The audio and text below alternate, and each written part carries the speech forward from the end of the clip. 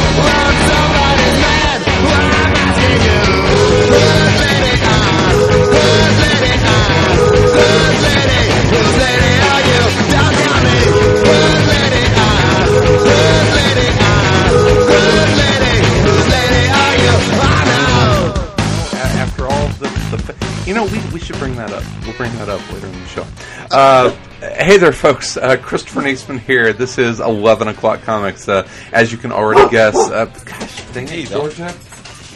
Georgia's very upset that Vince isn't here.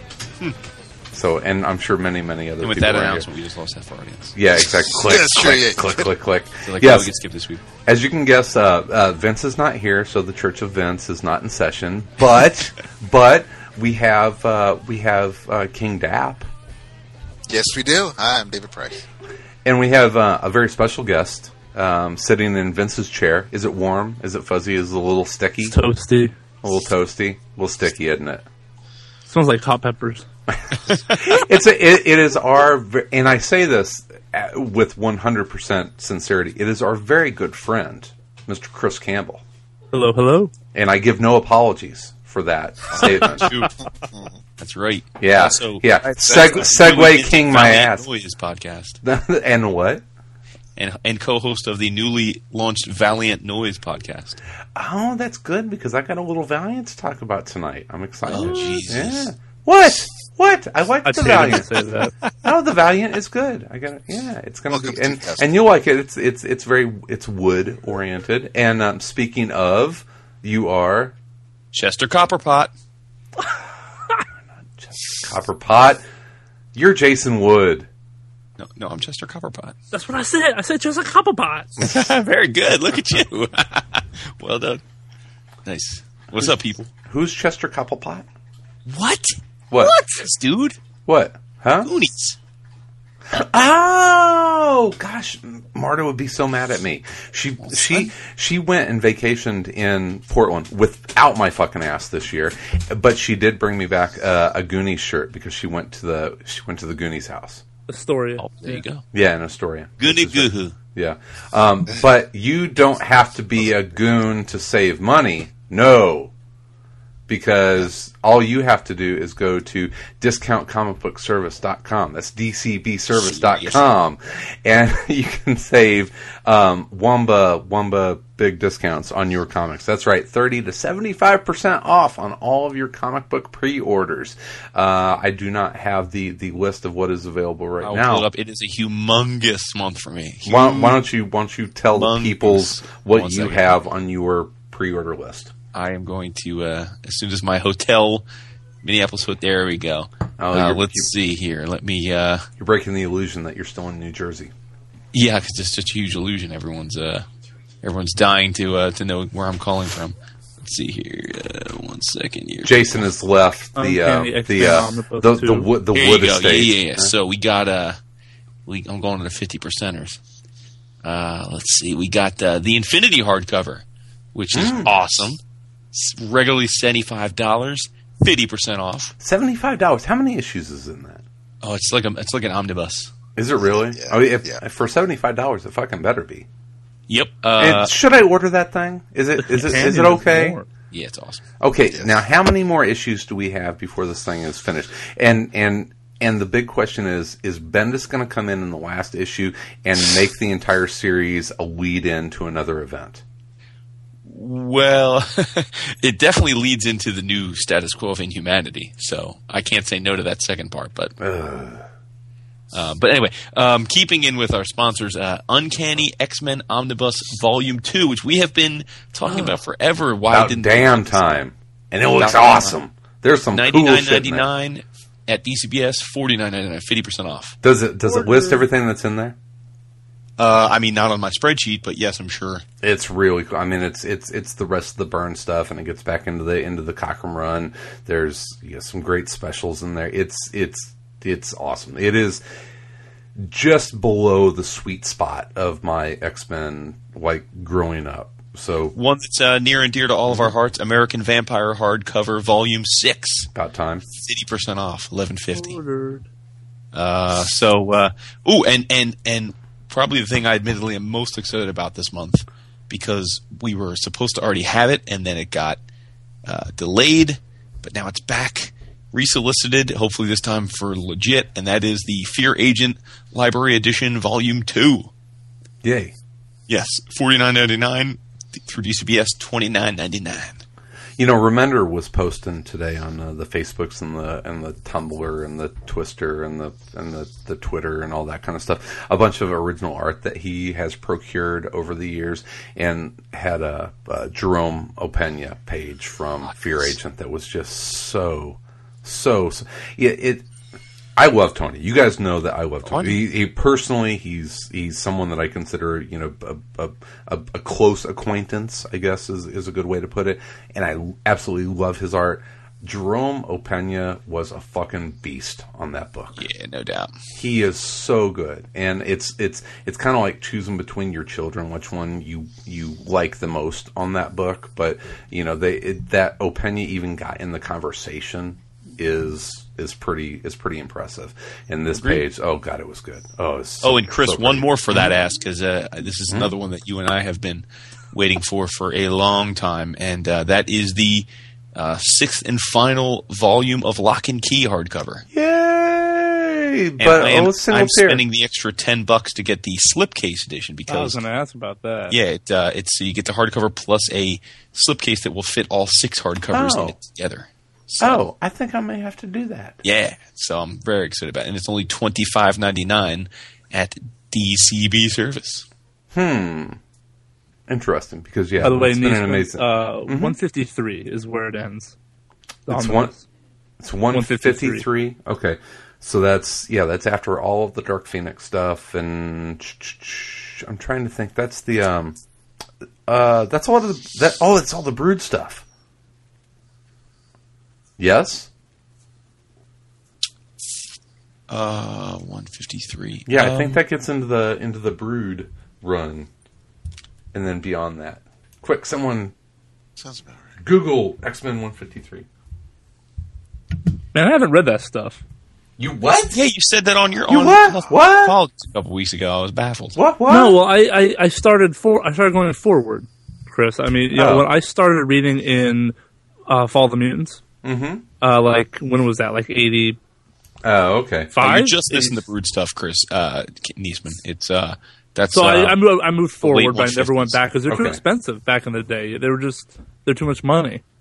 So I just kind of passed and said, you know what, someday later, and that later is now. The later is now. The 153 actually introduced the Bamfs. So it's the it's Kitty's Your dog is swashbuckler. no fan of the Bamfs, apparently. Georgia hates Bamfs. Damn little creepers.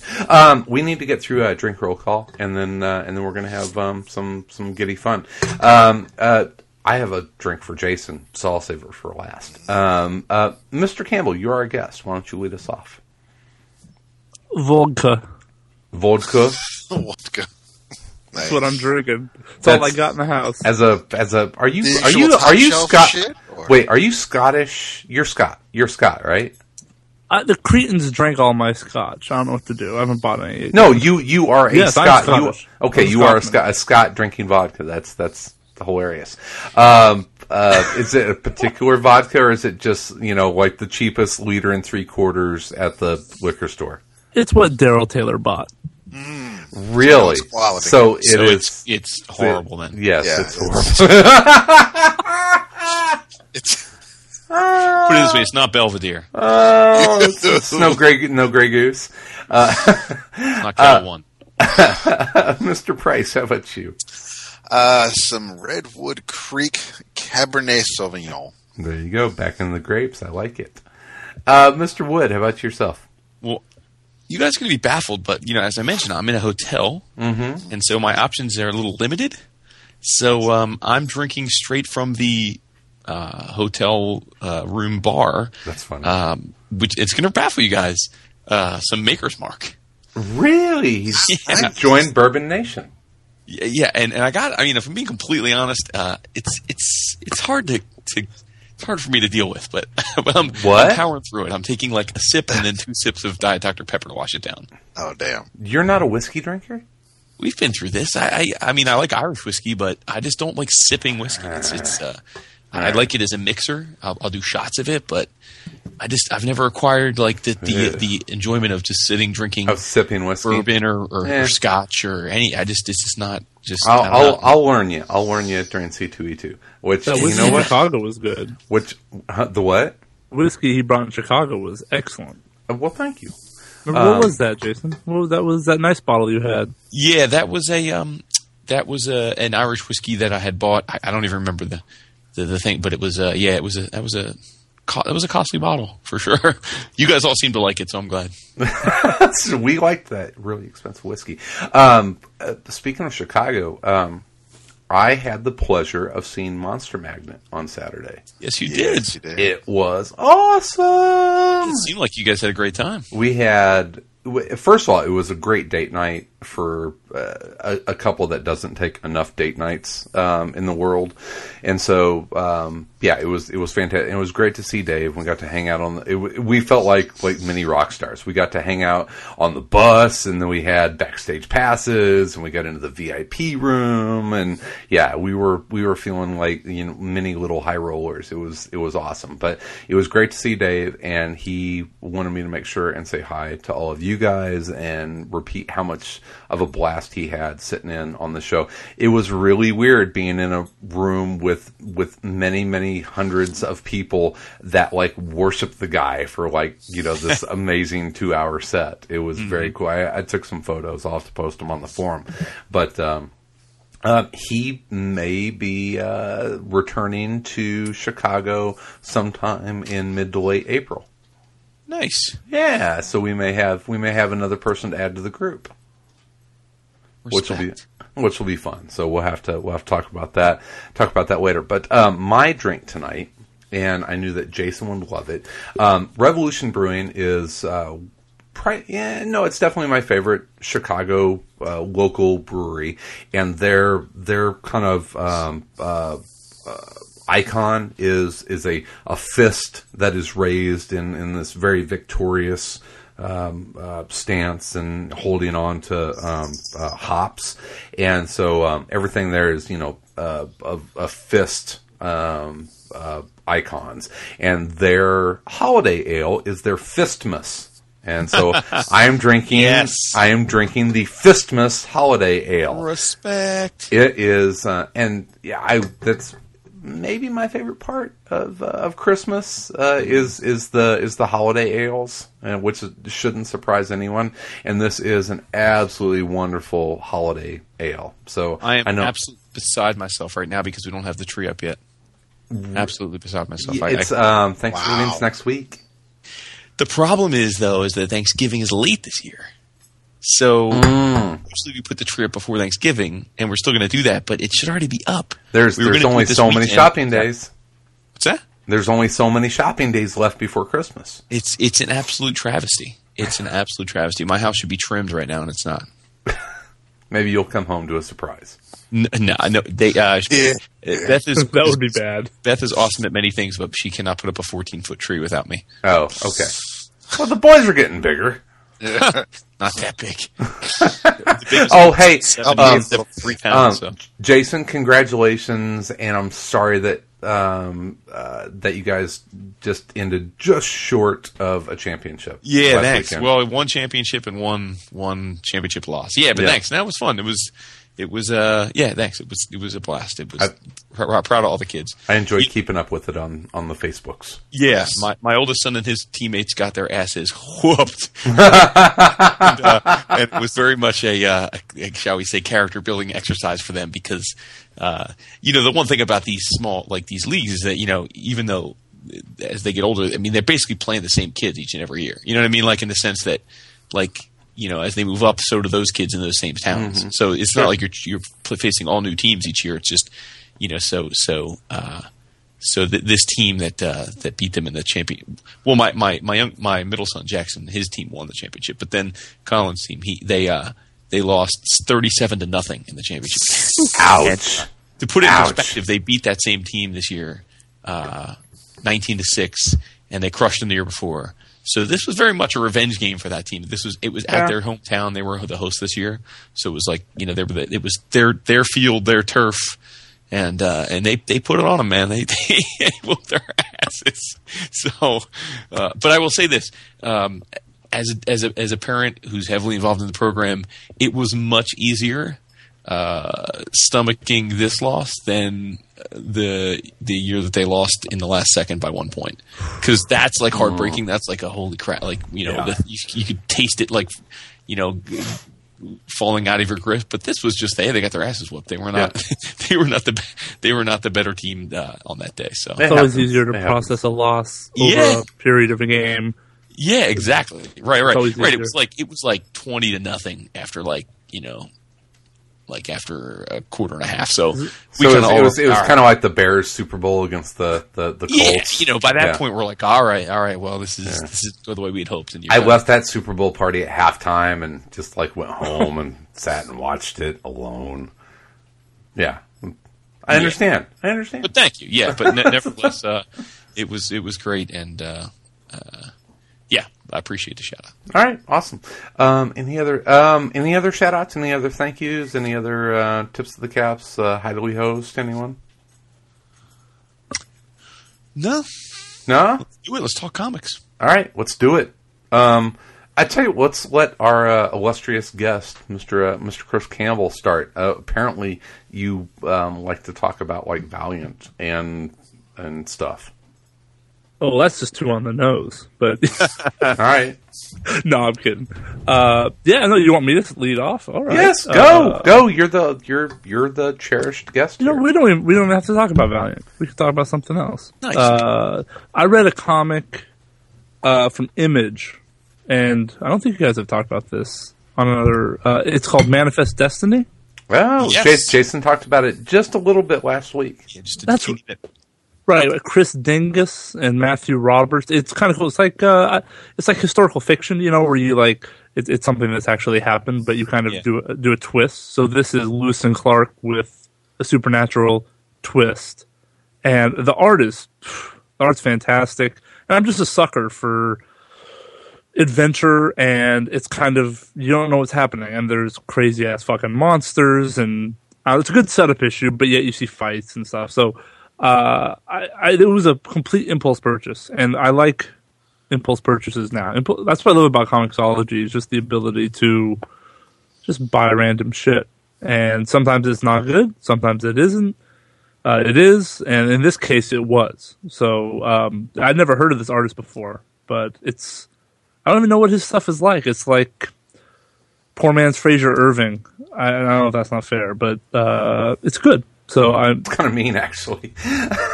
No. Fraser Irving is this shit. So, but it almost looks as I don't think it's sometimes when you have a penciler and he does his his pencils, but he doesn't do his own inks, and they don't even have an inker. Kind of like Dougie Braithwaite, right? Yeah.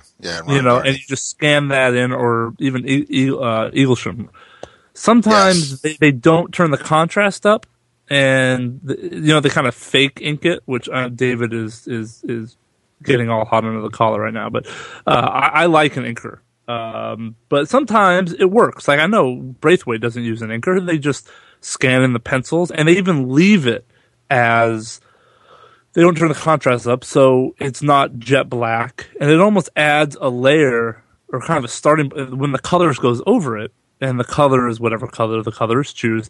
It's almost like the light pencils, which aren't black, almost add an extra dimension to the finished product, and it creates a kind of a unique Braithwaite looking look, I guess. I don't know, or Opeña, but I like it. And this guy, in parts, it kind of looked like he had that going on certain pages. And usually I don't like it, but with this one, it's pretty good. But yeah, so that's what I read. I'm not reading too much Image now, except for kind of like the obvious ones. But this one will surprise me. Yeah, I really enjoyed it too. Yeah, I really enjoyed it. I thought that it was really clever. And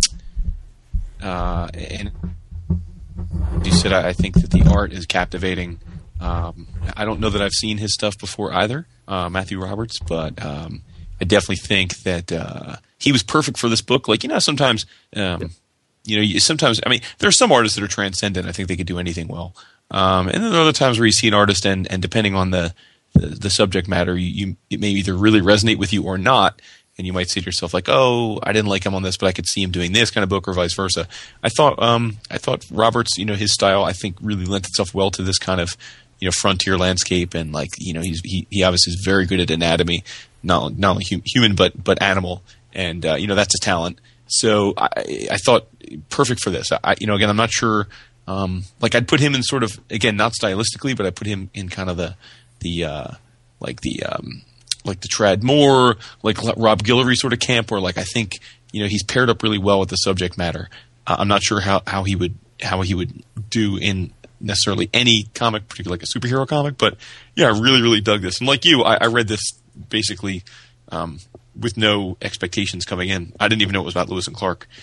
I just I saw the issue and it was kind of thought the cover was cool, so I gave it a try. The cover was very cool. Yeah, I'm really curious to see where it goes. I still am not quite sure. I know how far they're going to take the supernatural elements, but I love the idea of Lewis and Clark as monster hunters. Like that has real potential. So yeah, I'm with you. What do you they have the prisoners, which is cool, and then it seems that Lewis and Clark are really portrayed as. You can see tension building there, as in real life. And what do you think of the St. Louis Arch? Is that the St. Louis Arch in your mind? Yeah, well, I talked about that. When I did mention this last week, I said to Chris, I thought of him because it looked to me like the St. Louis Arch. Yeah, absolutely. I mean, it's a foliage, right? It's either covered in foliage or it's made out of foliage, and it's not. But it is basically. I don't see how it could be the St. Louis Arch. I mean, right? It can't be coincidental that they would choose that shape. We're going home. You and I have memories longer than the road that stretches out ahead. Two of us wearing raincoats, standing so low in the sun. You and me chasing paper, getting nowhere, on our way back home. We're on our way home. I wouldn't hold your breath, but yeah, it would be cool. No, I know, but it would be awesome if Proof Rock showed up. That'd be the shit. It would be. Yeah, man, I miss Proof. Jeez. I know, I do too. Riley Rossman's done a lot of freaking comics since then. Wow. Jeez. Not as good as Proof, in my opinion. Well, What, is that an insult? Sorry, Riley. I like Green Wake a lot. I like what he's doing now. None as good as my X-Force commission. The Cowboy Ninja Viking was good. Yeah, that I enjoyed. I enjoyed that. That got too much too soon, man. It's like I enjoyed it, and then about issue 2, I'm just like, I'm out. I was actually with you, Chris, on that. Yeah, I love the concept, but I didn't stick with it. I don't even know how long it lasted, but I feel like I read a few issues and we're like, all right, they had a deluxe edition. I think they had a deluxe hardcover, maybe 6 issues or something, but it just the execution was, good in theory, and when it actually hits the road, it's like, ooh, it wasn't an easy read. You had to work for it, and I just wasn't in the mood to work for it, I guess. Yeah. Well, all right then. Dap, what do you got, dog? What do I got? I read something that I've been waiting to see for a while because I follow the guy on Facebook, and we found out about it at mostly at New York Comic Con, but we also saw Bob McLeod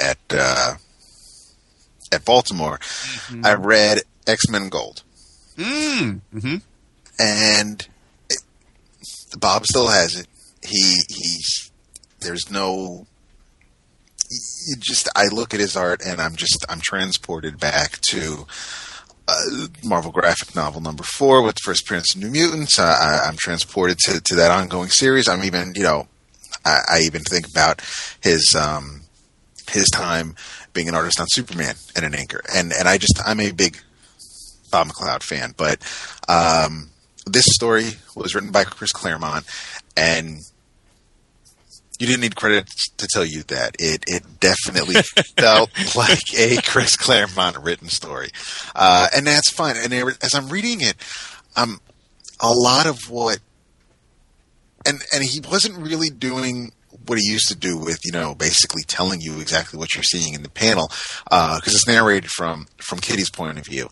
But what he's doing is he's definitely making sure you know everything about everybody in this story. So unfortunately though, because we're not really in that universe anymore, or because it happened almost immediately after Rogue joined the team after the battle in Japan. And when Kitty goes over to talk to Rogue and say, you did great back there, she went to basically kind of go shake her hand or touch her, see how she's doing. And Rogue immediately goes into the whole, don't touch me, I'll absorb this, I'll absorb that. I thought I could do this, but then Carol Danvers. So, you got like basically her whole life story in like 3-word balloons in one panel. And I want to say it wasn't written for a mature. It was definitely written for a younger reader would have absolutely no problem. That's who it felt to me. Who it was written for. It would have been a great like kid's story, and it wasn't. It had to deal with Sentinels, so that there was a threat there. There was worry across pretty much everybody's faces, but it was a neat story. Lalandra was there, Madeline Pryor was there. You had Starjammers were there, so it was definitely of that time, and I did really like the art. Bob inked himself. It was lettered by Tom Warszawski, so it was nice seeing that again. It was kind of like Old Home Week reading it. But I did enjoy it. It wasn't heavy. It wasn't anything that you need to read to continue reading any current X book. It was just like, listen, it's the X-Men's 50th anniversary. We want to give our thanks to people who made the X-Men popular today, who they are today, and I think the book did that, because aside from Claremont's story, you also had Len Wein do I think he wrote 2 stories. You had a story plotted and written by Stan Lee and Louis Simonson, and penciled by Walt Simonson, inked by Bob Wiacek. That was a story with the original First Class X-Men, and it was just a couple of pages. And it was nice to see everybody working together to tell this story, but it was basically the males were running to the danger room because Jean basically said, whoever gets to the danger room first goes on a date with me.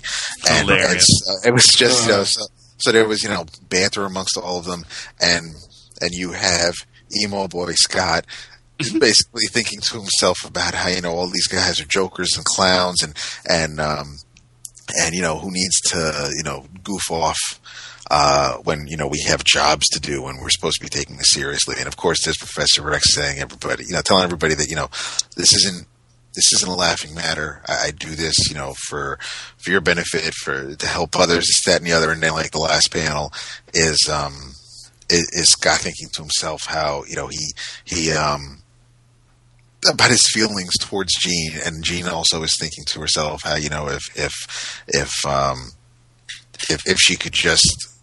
she and Scott could be together, and if he would just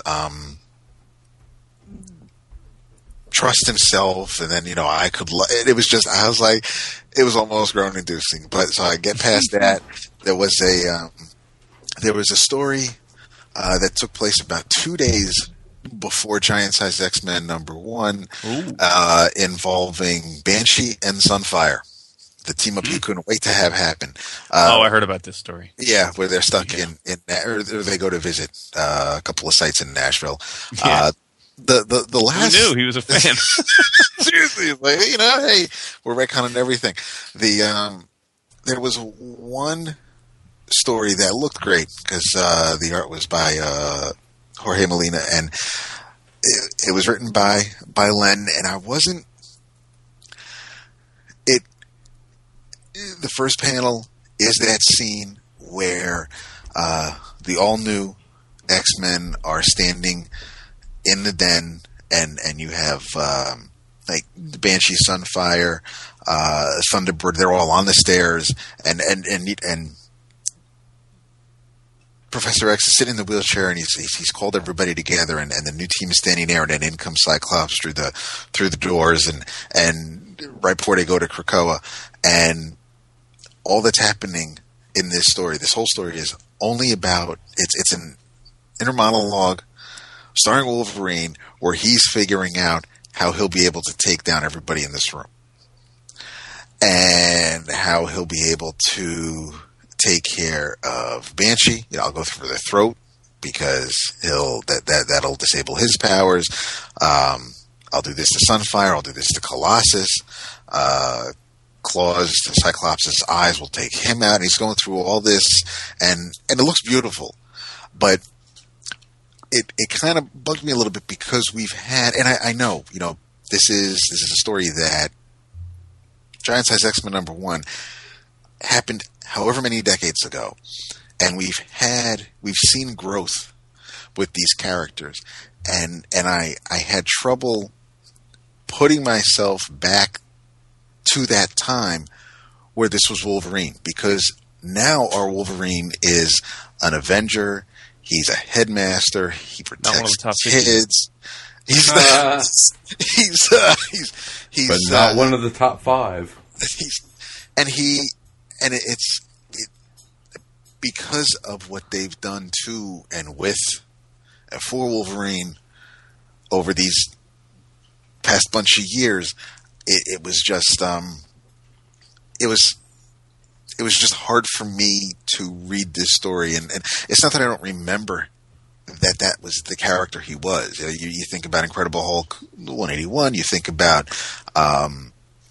the issues of Uncanny X-Men, and then the retelling from Alpha Flight where Department H was going after him, and I remember Wolverine back then, but because of who Wolverine is now, it felt almost like they were kind of trying to force you to. It's like, remember, Wolverine used to be a badass, and it was just it didn't exactly what the issue started off on such a high note that when I got there, it was kind of like I wish I could go back and read the Claremont story again, because at least that was of a time where I get it. I was there. I remember that, and it was that's kind of like the X-Men that I think about, and I like to remember when I think about the X-Men and all the good times that the team had. But I think if you, I wouldn't say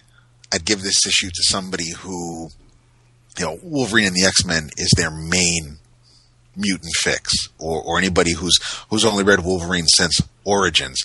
This issue is for for us. It's for me. It's for Jason. It's for Chris Niesman.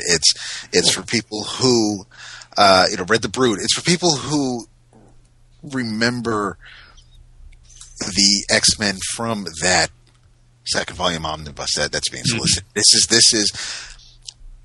the X-Men we grew up with. So it was a nice. I can hear the background music. Glory days. it's like where's my classic X-Men with the Arthur Adams covers? But it was. I mean, I enjoyed more of it than I didn't enjoy of it. But there were just some things that kind of thudded with me. But you start off with Claremont and McLeod, and you really, it's kind of hard to maintain that level, I think, as I'm reading through the rest of the anthology. But I didn't. I'm glad I read it. I was looking forward to it. Like I said, Bob's been posting panels and pages on his Facebook page for a while now, and to actually see it finished product and realize the teases he was showing, how they played out in the story, and you look at a panel and you're trying to figure out what's going on here, and it really was a neat little. It was definitely a throwback, and you had Lockheed and Kurt, and it definitely reminded me of the Claremont era from before the Secret Wars, before Paul Smith was working on the book. It was that time, and it was a. Were you a Paul Smith guy? I was hardcore Paul Smith guy. Yeah, it's I came in Paul Smith era, Paul Smith, and then probably Junior, and then went back for the Byrne era. But yeah, Paul Smith. Whenever in my heart of hearts, whenever I think of the X-Men and what they should look like, it's as huge of a John Byrne fan as I am, and right. I adore him and always will. Whenever I think of what the X-Men should look like, it's especially Kitty Pryde. Yeah, it's Paul Smith. It's Paul Smith. It will always be especially. And that's whenever I request somebody to draw Cyclops for me, it's the Paul Smith era version, because he that was a skinny ass Cyclops. That was slim, and I like the blue. I like that visor. I like the yellow. I just. That's what I prefer, and so it's definitely the Paul Smith version of that. I love his Colossus. I was so his Wolverine. His Wolverine was great, and especially the cover where he's hunched down, running towards the reader, and Rogue is behind him, and he had some great covers, and I loved his Wolverine, especially because it was the brown and tan costume. And I know that he came back and he did some stuff and he hung around, but I think that it was never the same. I think that is one of the great art mysteries in comics. It's like, what happened to Paul Smith? Because that guy, he was on top of the mountain, and it's just like it just never. The window was way too short for him. Oh, absolutely. I was fuming when I got to issue 175, and he did like the first maybe not even dozen pages, because that was when Junior took over. 175, the last half was 175, and from then on, JR was working on the book, and I was like, I didn't even get I got the cover and a bunch of interior pages by Paul Smith, but I just there was never enough Paul Smith for me, and I know he's talked about it, and I don't know if it was just I don't even know, because his background is animation, and I know that I don't think it was. I don't know if it was a problem working with Claremont or the editors or the amount of characters on the book. I don't even think it was really a scheduling issue, but knowing his style, maybe it was. I need to find that interview again, but yeah, no, it was his run was way too short for my liking. And poor John Romita Jr., who's an amazing. I mean, we all love Romita Jr. now, but at the time, what a guy to follow, and what was his first work at Marvel? Romita Jr.? Yeah, and this is when we probably need Vince here. When I think of John Romita Jr., and at first I was kind of happy to have him on Uncanny X, not to have him follow Paul Smith, but I was like, okay, well that's fine. But I didn't like his Uncanny X-Men look after spending so many of my earlier years from his Amazing Spider-Man, because he was on there after Jim Mooney, and he drew the first appearance of a Hobgoblin. He drew because he was on the book right before his last issue. I think was when Spidey went into the machine to end up on Battleworld, because 252 was Ron Friends, and when the X-Men came back, that was of course John Romita Jr. also. So that was for Secret Wars, and you. So JR was on Amazing Spider-Man for years to me, and I love that version of Spidey. And that was not the same, and maybe it was because of the cast of characters, but it didn't look the same. That was a different looking Romita Jr. in my eyes when he went on Uncanny X-Men, and I wasn't in love with it. I was more intrigued by the miniseries, like X-Men versus Fantastic Four, X-Men versus Avengers. I was more into those minis. Punisher Batman. No. This was there was a Punisher Batman, but this was way before that. Because this was Magneto. Magneto became Headmaster, wearing that awesome looking outfit with the big M on his. Damn, the issue 200 outfit. Yes, yeah, where he's on trial. That was old JR, and I didn't love that look. I wasn't happy. But I mean, to answer Chris's question, I heard Romita interviewed, like, I'm trying to think what podcast it was. No apologies. It was no apologies. Yeah, no, but it was Romita talking about his career, and he actually got started at Marvel UK. Did he really? Yeah, really? He was doing. Yeah, because he was doing. I guess he was, because I remember him saying how he basically had carte blanche to do what he wanted, and he was doing like covers for the reprints that they were putting over there. I assume by Panini. I don't know if Panini had the license back then, but whenever it was, Marvel UK. But his big US break was without question was Iron Man. Oh, that's yes, right. That's right. Yeah, I think it's Daredevil. The Daredevil issue too. Well, Daredevil was, I think, when he became, for that me. was when he, Oh, for you. Oh, okay. Yeah, I mean, that's when he was best known. But no, I mean, yeah, because it was David. Is it Michelini? Yes, Michelini. Yeah, Michelini. Mm-hmm. So that's right. Yeah. That is, and that's my Iron Man. I love that version of the armor. Me too. 150. Yeah. I'm glad you didn't say Daredevil and armor. You will never hear me say anything good about Daredevil and armor. Nice. What about Spidey and armor?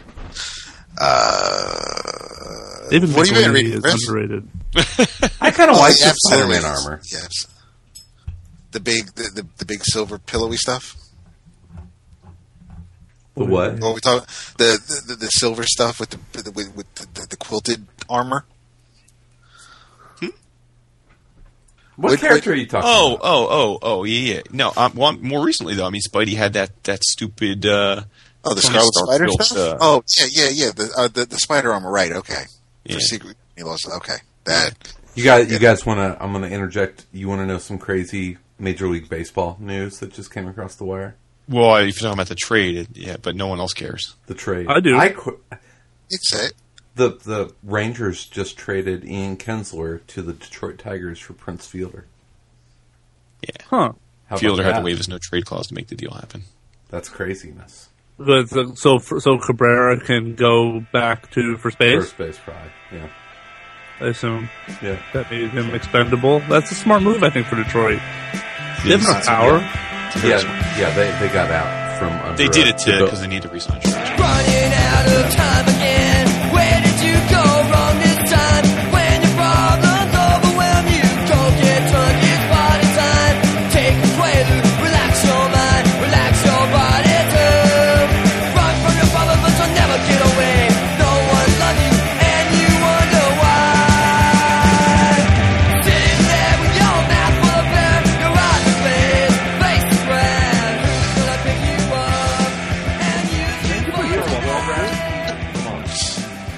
Anyway, so Chris, you got something, or you want me to jump in?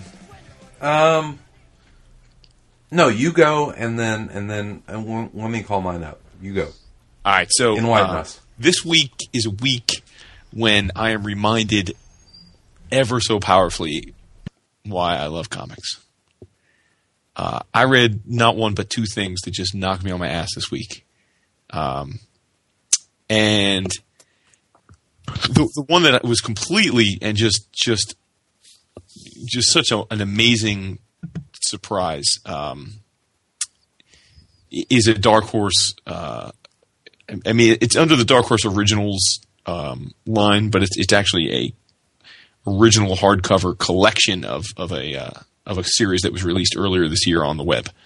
And the book is written by Mr. Damon Gentry with artwork by Mr. Aaron Conley. And the book is Saber-Toothed Swordsman and the Mayhem of the Malevolent Mastodon Mathematician. What? It is fucking amazing. It was so freaking good. I read it twice this week. It was just it's 120 pages, and it is the story of an Indian guy, not Native American, but someone in India, whose wife is kidnapped. His town is dying of a plague. There are people being taken away from their homes by this aforementioned ruler that's taken over the land, who's the Mastodon Mathematician. And this is right, by the way, Campbell, you'll love this because it's anthropomorphic. It's right up your alley. Nice. But anyway, so he's destitute, sick, heartbroken, and he comes across a cloud god, and the cloud god grants him the power to transform himself into a white saber-toothed tiger, humanoid saber-toothed tiger with a badass scimitar and just like off the charts martial arts skills. And he goes on an adventure to try and find and rescue his wife. And it's the reason I loved it is because it, as we often say when we talk about comics, this creative team understands that in comics you have an unlimited budget. You're only bound by your imagination. So, while the story in and of itself is terrific, and there's just tons of interesting things. I mean, it's uber violent, it's uber action packed. He fights everything from gigantic gelatinous, like jelly monsters to an S&M couple, male and female S&M Cyclops pair to satanic snakes to evil little genes to meaning like genies to gigantic horned rams to just crazy creatures. I mean, just up and down. He has to battle through tons and tons of these different things. So picture, if you will, a story that takes basically mythology with like the leveling up, power up modality of like a Mega Man video game with, you have to fight different bosses until you get to the main boss, with like Eastern religious mysticism all rolled into one. And then by far and away, the thing that makes this book a wow for me is Aaron Conley's art. Now, Aaron, I'd never heard of him before. I did some reading up on him after this. He's very new to the business. I think his first published comic work was just a few years ago in Dark Horse Presents. This guy's a fucking tour de force. He is this crazy amalgamation of Jeff Darrow, Corbin, Brandon Graham. He's got some Al Columbia thrown in there.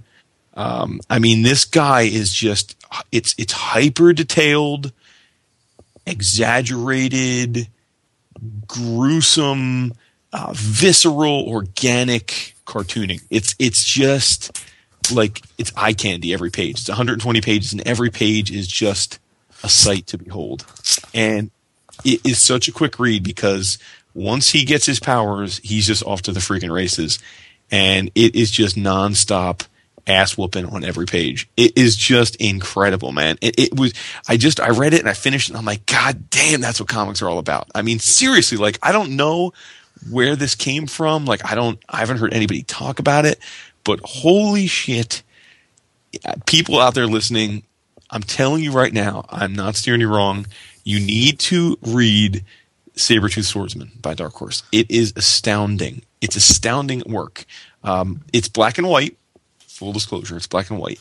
This is, again, if you heard the list of people I say he looks like, you should know visually this is like unbelievable detail, the line work. I mean, the line work is ridiculous. I mean, it's like some manga master level shit when it comes to line work. I'm talking about thousands of lines on some of these pages. It's just astounding. I don't know how long it took this dude to draw this, but it had to take forever. I mean, there are more lines on one page of this book than you see in most, 22-page comics these days. It's ridiculous. But I hope you can hear my voice. I cannot express how unbelievably exciting this book is, and it's just pure fun. There's not any grand deep meaning here.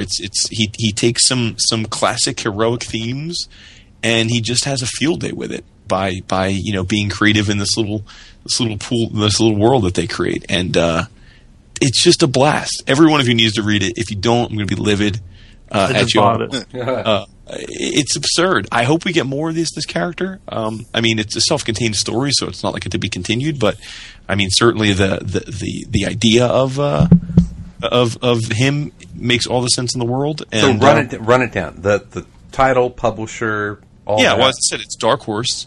Mm-hmm. It's Sabretooth Swordsman is the short name. Like, that's what's on the side jacket. But the full name is Sabretooth Swordsman and the Mayhem of the Malevolent Mastodon Mathematician.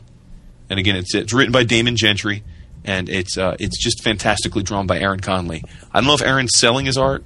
I don't know if he's even thought about selling his art, but I'm going to reach out to him like tonight after we get done recording if he's willing to sell his art. This is one of those books too, where as I'm reading, I'm thinking like, if Vince hasn't seen this, he would plot over the art. I mean, it is just crazy. I mean, I will say this: if you're not a fan of like Adventure Time or that kind of thing, this probably isn't going to be up your speed. It's that kind of artwork, but it's just nasty.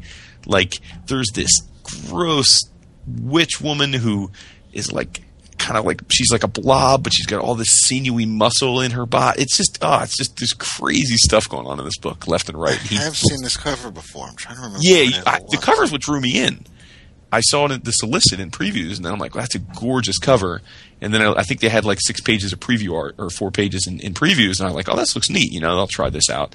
And I'm just so glad I did. It's just stunning, accomplished work. And again, this is, you don't get much higher praise in my mind than talking about someone that's like from the Jeff Darrow camp. And this, like I said, is like a Darrow meets Brandon Graham type of thing, which to me is like illustration perfection.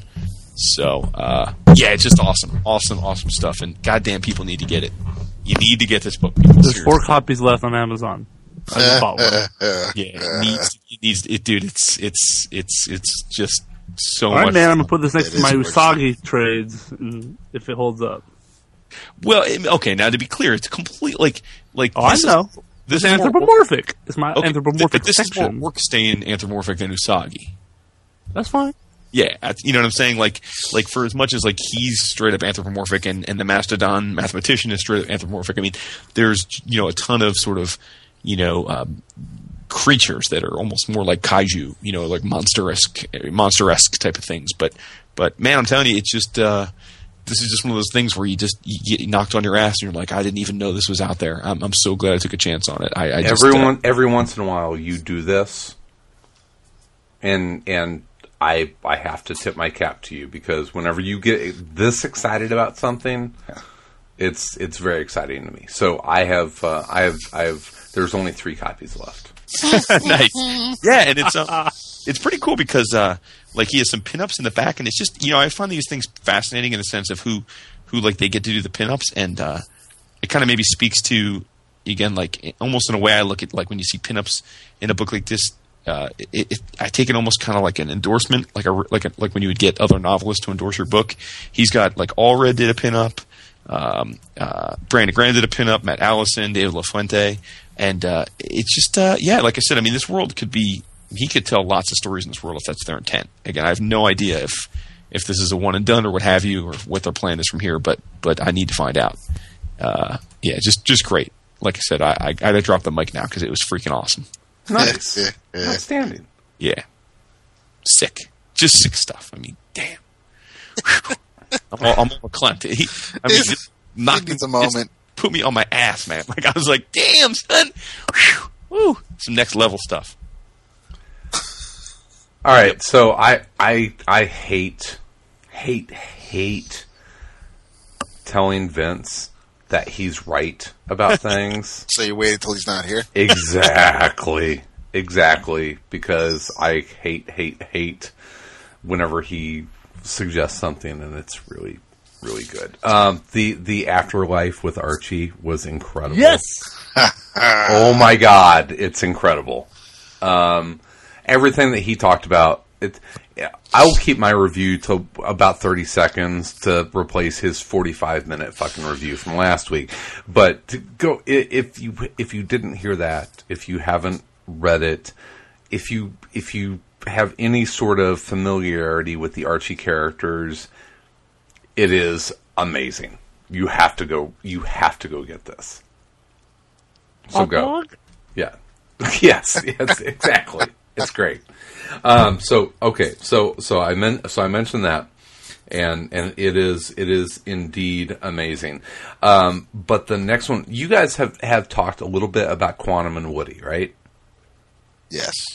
The new Quantum and Woody? Yes, the new Quantum and Woody with our good dear friend Tom Fowler on art. Tom's art is great on it. Enjoyed that mightily.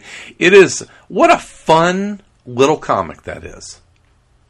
And that sounds like I'm not building it up to be any great shakes.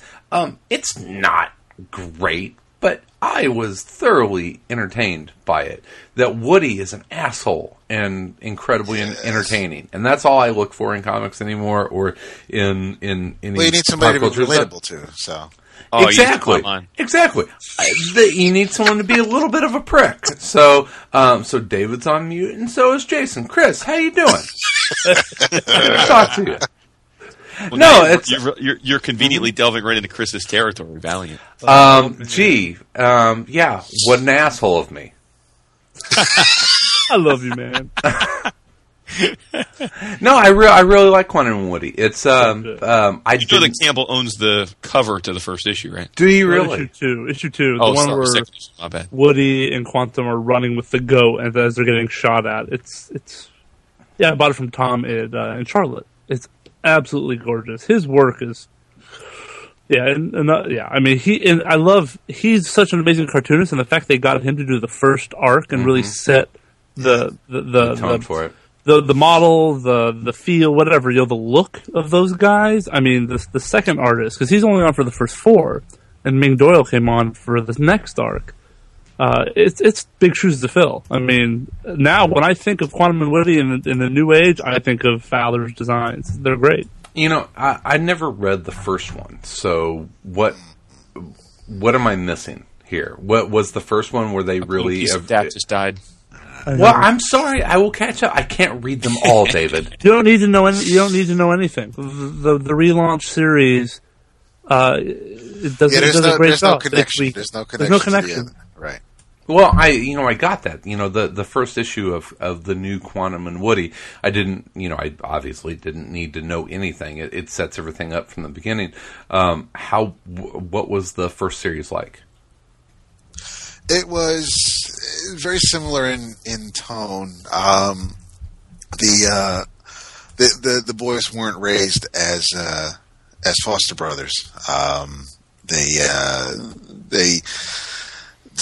They did grow apart, but it was because Woody moved away and didn't just run away from home like he did in the new series. Woody was very much like he is in the new series.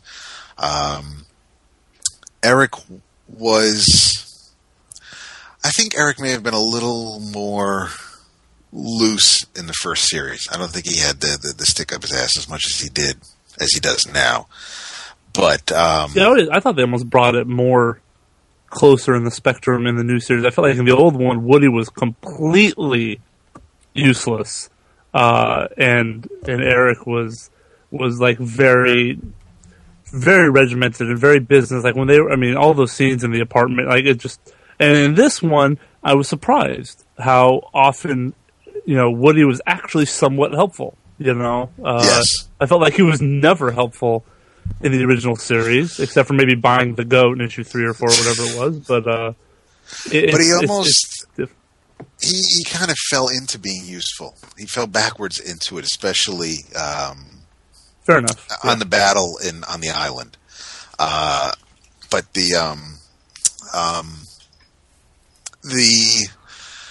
the villains in the new series are completely new to this series. They didn't appear in the first volume. It felt like a priest-written book, the first series did, but there were some things where in the first series, I don't know if it was a Valiant thing at the time, because I wasn't reading any Valiant or Acclaim or whatever you want to call it at the time, but a lot of things you kind of just took for granted. Like in the first series, where Quantum, where Eric, to go from their secret lair from the office, Eric had everything set up, but because Woody half-asses everything, he has a door that's basically labeled, "This is my secret hideout," or no, "Do not enter," and you could and it's not locked, but Eric had set it up so that only Woody's handprint would open it, and it was coded just to him, right? Which he didn't know, but it was, we never saw. It's not like we saw Eric build that or do that. It was just thrown into the story matter of factly. Whereas this new series, it looks as though they're being more deliberate. Yes, is more deliberate. Absolutely, it's more straightforward. You're following along with them. You're not just saying. It's not like it's a TV show where you're just going to shrug and go, "Well, they just said it, so I guess it must be true." Whereas you kind of the original one, that's exactly how it was. Exactly, everything was fly by the seat of your pants, and it's just like, go with it. I'm going to take their word for it. I'll give them the benefit of the doubt. Whereas a lot of us, I think, are trained that, especially since there was no body, so how's he dead? We're trained to read a comic and say, this happened because I saw it with my eyes. And I don't know if someone's lying to me by when they say, yeah, I did that, and just go with it. And so like Chris said, yeah, it's definitely more deliberate and more methodical in this new series. The old series, I enjoyed it, and I finally finished it, but it was also because I wasn't reading it. I didn't finish reading it when it was coming out. I didn't get a lot of the jokes when it came to the time jumps because the book was canceled. They were gone for about a year. 27 to 32. Yeah, they just skipped. And so you there was when they came back, they picked up right where they left off, but then a lot of it was break the fourth wall type stuff, and it was just. Was that when like Deadpool was becoming a very popular character? So that was kind of the thing to do. This would have been. I think this would have been 97. Was this after yeah. the run? Did he go? He went back to Marvel to do Black Panther, right? So he was writing Deadpool around the same time. I don't remember. Jason, how long was Priest writing Deadpool for? Oh, dude, I mean, I don't know offhand. Okay.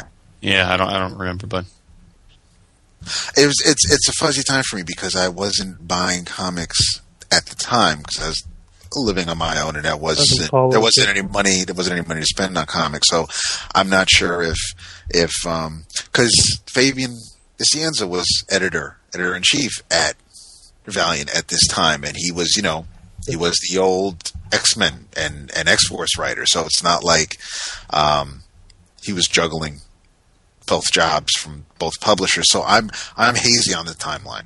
I have no idea when Quantum and Woody was coming out as far as when Deadpool. It was definitely after Deadpool was introduced, but I don't know if they were just if they were running with the ball that started, we'll say, with Deadpool. And Valiant has Comixology sales from time to time. You can't go wrong if they have a 99-cent sale. Spend $4, get the first 4 issues. Money well worth spent. Yeah, it's good. It is of an era though, but it is also, the dialogue is amazing and it's just so fun. I don't know if I've ever met anyone that hasn't at least chuckled a couple of times in an issue while reading it. You may never read it again, but it's worth it. They were coincident. David. They were. Black Panther, coincidental? Black Panther, Deadpool, and Quantum and Woody were all simultaneous. No shit. Okay. Cool. Yeah. So, yep. I mean, I know he had to have been writing at least some issues of Deadpool while he was doing Black Panther because they had that 2-part crossover. Yep. But okay, I didn't realize that. And his first Panther issue of Deadpool was number 34, and it was in November 1999. It was the same month that he put out Quantum and Woody number 19. Wow! And so Black towards Panther the number end. 12. Okay, so he must have seen the writing on the wall at Valiant, and then went, and then, but also it was because Jimmy and Joe wanted him to write Black Panther. Yeah, so Quantum and Woody ended 3 months later. Right. So okay, that's fine. And I assume you, if I can, just the trades for Valiant, the first volumes are only $9.99. So if you get it at DCB service or in stock trades, it's like $6. So you can get the Quantum and Woody trade, which is coming out any day now. It might even already be out, but like $6 for the first 4 issues. So it's a pretty good deal. I thought that was a great first arc. I thought those first 4 issues were great. And I mentioned when I went back to it, I read the first issue and it felt like it was just trying to mimic what Priest and Bright were doing, and then I just decided to sit down, reread it, and read the next 3 issues, and I was very happy I did. I thought that first arc was a lot of fun, and it ended. It was a satisfying ending. So I would definitely recommend. If you're looking for something, I don't know what to get this guy, or you got the gift exchange coming out. Thanks, Dr. Teeth, and he's going to be doing his gift. He's going to be doing the letting everybody know. You better hurry up, bro. But yeah, if you're looking for something that you're not sure what to get somebody, I don't think you could go wrong with that first arc. Nope. Chris, what did sorry, I waved too quick. Campbell, what did you think of Unity? Oh, I loved it. Yeah, we didn't talk about it on the first episode, which just got released today of the podcast, but the Valiant podcast. I loved it. I mean, Matt Kent is a great writer. He's a little heavy on the captions, but I didn't mind. And Braithwaite killed it. Some of those Exo panels are some of the best Exo panels I've ever seen. But I mean, I liked it. I thought that it's tough because in an interview, Kent said that, look, it's the first supergroup that Valiant has, and he wants it to be, the hallmark of the Valiant universe, in my opinion, is it's somewhat realistic. It tries to be realistic within a certain comic booky type sense, and so he thought, how do I have all of these characters, Toya Harada, Ninjak, Gilad, Eternal, how do you bring these guys together in a kind of realistic, non-corny way? And he realized, well, I'll tell you, the most realistic way was it wouldn't work. And so that's kind of the tact he took, is let's introduce it as organically as possible, and it's an oversized comic. Gilad and Harada have this alliance, and Ninjak's a sellsword, he's a hired gun, so it kind of makes sense how he could come in, at least initially. And I thought it was nice. It's kind of a nice pace of how the team kind of comes together, but they're not all sitting around a table, JSA style, kind of like, let's introduce everyone. I thought the intro was amazing. With kind of, it's tough because Exo's so powerful, all these characters are so powerful, you get it introduced through this regular person who was in Romania at the time. And it's just, you get the sense of, I got the sense when I read it of the power of Exo and how it would feel like to be just a normal person on the ground. And it was just awesome. I mean, Eric just fucked up Harada's team when they showed up. There was this one panel where he shoots this guy in the head and his flaming fucking skull bounces and goes through another guy's chest. That's awesome. I mean, I don't know. I don't great. know. Sometimes you just need some crazy violence like that. So, you know, it's. I like how it ended. It ended with, okay, that didn't work, and let's take another approach. But it was the writing was great. You know, he played all the characters' strengths. Gilad wasn't in the battle; he's kind of acting as a strategist, and I mean, I can't say enough. Braithwaite's art is amazing, and I mean, for a first issue, I thought it delivered. I mean, I recommend it to anyone who wants to check it out. I mean, it is tricky because there's so much background with all of these characters, like Harada and Gilad. They've already been in their own series, so I don't want to bullshit people and say it's an excellent jumping on point because I have no perspective on it because I know these characters so well. I think you can jump on, but I mean the proof's in the pudding. I mean, if you pick it up and don't understand why Toyo Harada is such a big deal, then that's a failing. I think of Valiant for not making that clear, but it's something you can get through. I mean, Harada is my favorite character in the Valiant universe, so this is basically, in my opinion, the Toyo Harada book, which I knew somehow they're going to. I thought maybe it was going to be the Harbinger book, where Harada somehow took over that book as kind of the star of it, and Pete kind of just maybe spun out into a different book called like The Renegades or something. But I knew eventually Harada's like the Doctor Doom. He's so charismatic and everyone loves him that even if he doesn't have his own book, he's popping up everywhere. And it's smart to use him like this. You know, you don't give him a solo book because that makes no sense. Harada has people. He has a foundation. So it's kind of like, what if you gave Magneto an evil Brotherhood school and just like give him a book? Like that's kind of what this book is to me. And I'll tell you, people who've never read Valiant, and if they do pick this up, they'd probably think that Harada is the good guy and that Exo is the bad guy. I mean, they really play with your expectations because if you just read this and nothing else, it makes it seem like Harada is this caring about the world, trying to do good, a very good person, and Arik is just this asshole, stubborn guy who just like fucking blows people up and lands in people's backyards and takes their shit. But I mean, it's much more complicated than that. He sounds like an asshole, but that's what Valiant's good at, is the gray area. And obviously, I think Kent did that on purpose. And as this series goes on, I think cracks will show in Harada's good intentions, and Exo will probably some heroism will shine through. But I mean, I gave it 5 out of 5. I love it. Yeah, I mean, I am admittedly behind on a lot of the Valiant titles, although I do continue to buy them. But I was thinking about maybe reading Unity just as a test to see, because I know all the characters, because I've read at least like the first arc of each, but I haven't been keeping up with what's been going on since. So I figure it might be a good test case to read Unity and see if like it is a decent jumping on point in the sense that, you know, will they be able to recap all the salient points that I may have missed, you know, and still engage me. So we'll see. I should do that too. Yeah, we should do that. We should do that. Nice. I'm down with that shit. Yeah, boy. All right. Do. So, our now that Vince isn't here, our weekly recap of some TV goings ons.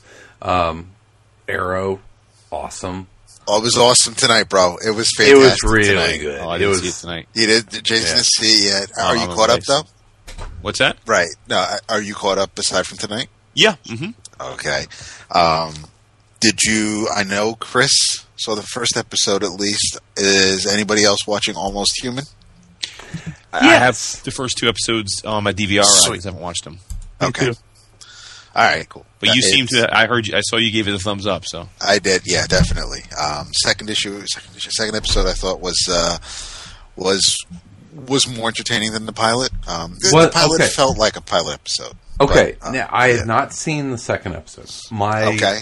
My biggest complaint, and I like the pilot. I liked the first I did episode. too. I thought there was an amazing amount of world building that went on. It had Great chemistry. It had just the perfect amount of like Blade Runner meets Star Trek Next Generation to it. You know, it's there was the bright shiny part of the city, but then there was definitely the dark underbelly. The RoboCop area. Yeah, there was a little bit of, you know, Judge Dredd feel to it, which was very cool, and I enjoyed all that.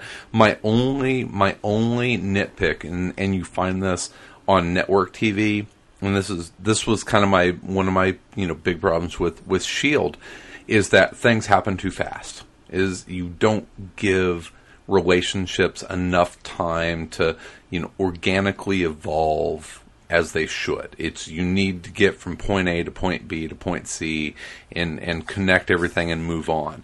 And that was my only problem with the first episode or the pilot, is that you have this great character that is being played by Carl Urban, he's this cop who's had this horrible experience, and he has the very deep reason as to why he should hate the synthetics or the androids, and I wanted them to play around with that a little bit more, and he becomes partners with this kind of semi-decommissioned version of the androids, who is more emotion driven, and within an hour they're chummy with each other. And I was like, you know what? Take your time. Give me 4 or 5 episodes of him being an asshole to this thing that he really doesn't want to be paired with. And no, they stitched it together very quickly. And I understand you want to hit episode 2. Here's my problem, is that it automatically gave me the feeling that this is going to be a Monster of the Week show, that it doesn't have as much of a long game in sight that they want to have. It struck me as this is going to be a procedural and not a long game vision show. You know what I mean? I get what you mean. I did not get that at all from the first episode, especially because of what they did at the police station and how the episode ended. The way that episode ended, the way the pilot ended, it basically told me that they're not going to be done in ones. There's going to be a plot line going through the episodes, because when the way the pilot ended, something's going on there, and they didn't wrap that up in the first episode, and it's something that's going to come back, and that's the best way to say it without spoiling anything. So no, I didn't feel like, and I get that they things happen kind of quickly, but I think Kennick's kind of accepted Dorian because of after his quick chat with the captain.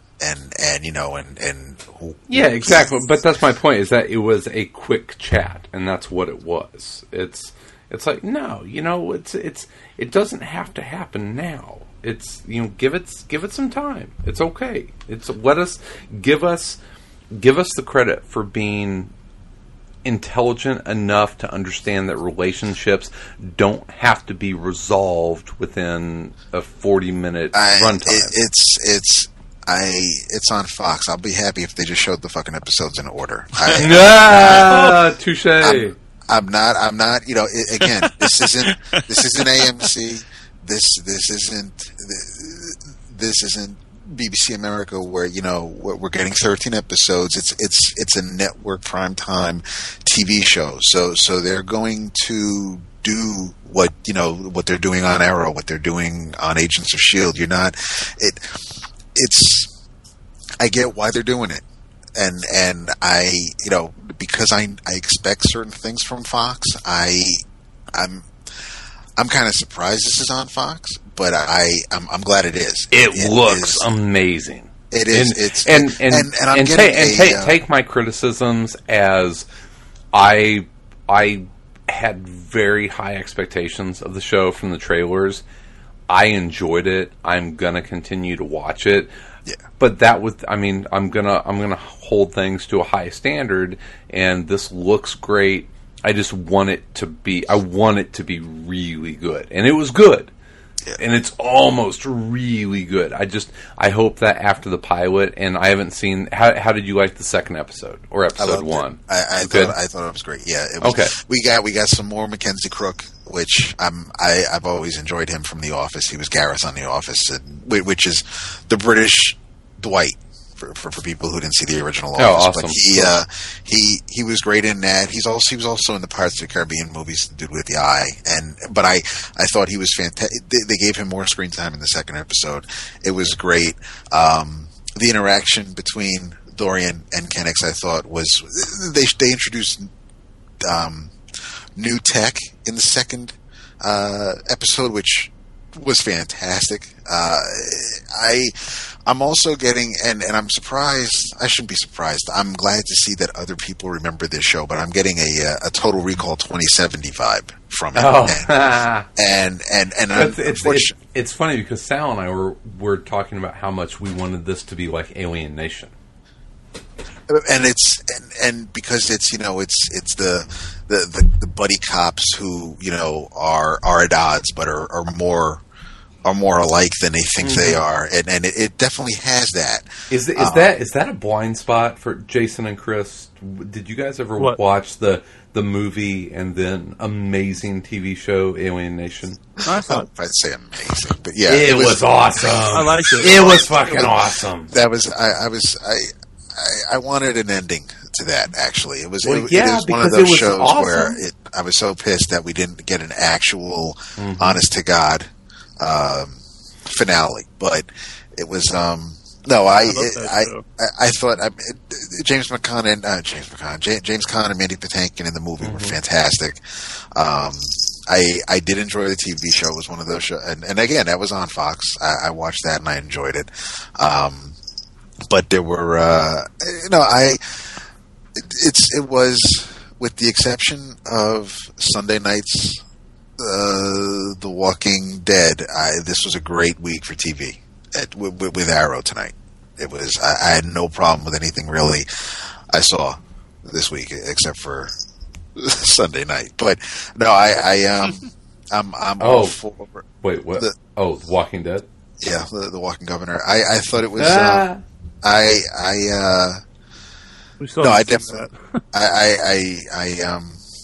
definitely recommend Almost Human. I'm glad that now I have something else. Now I have something on Monday nights. So I got Monday, Tuesday, Wednesday, and then I can watch the other shit I tape the rest of the week. So that's cool.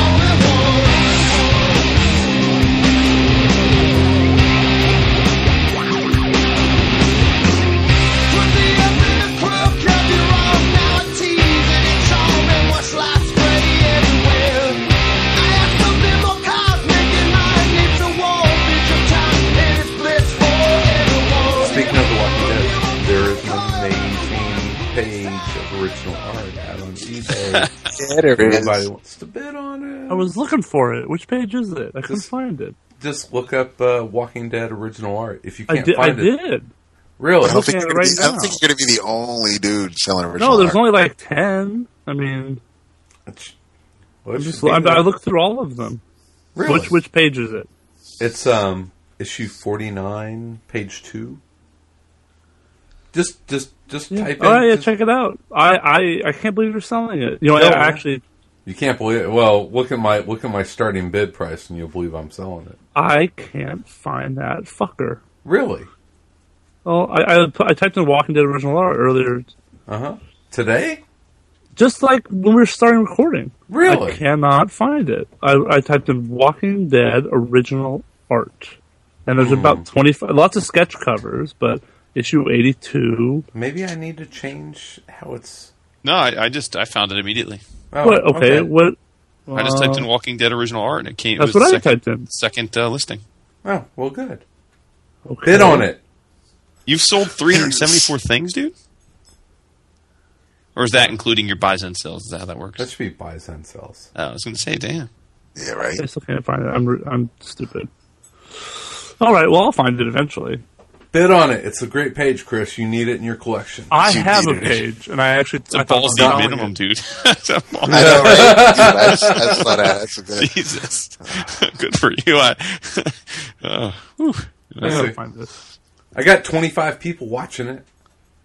There you go. So. Oh, I found it. There you It's go. a great page, isn't it? It's a fantastic page. You know, I was looking for... yeah, that's beautiful, man. You should buy it. You should buy it now. I have... Well, yeah, You should buy it now. I have a page. Oh, yeah, buy it now for that price, yes. And you're just daring somebody like to wipe off the buy it now and then realize they still are committed to the minimum. Yes.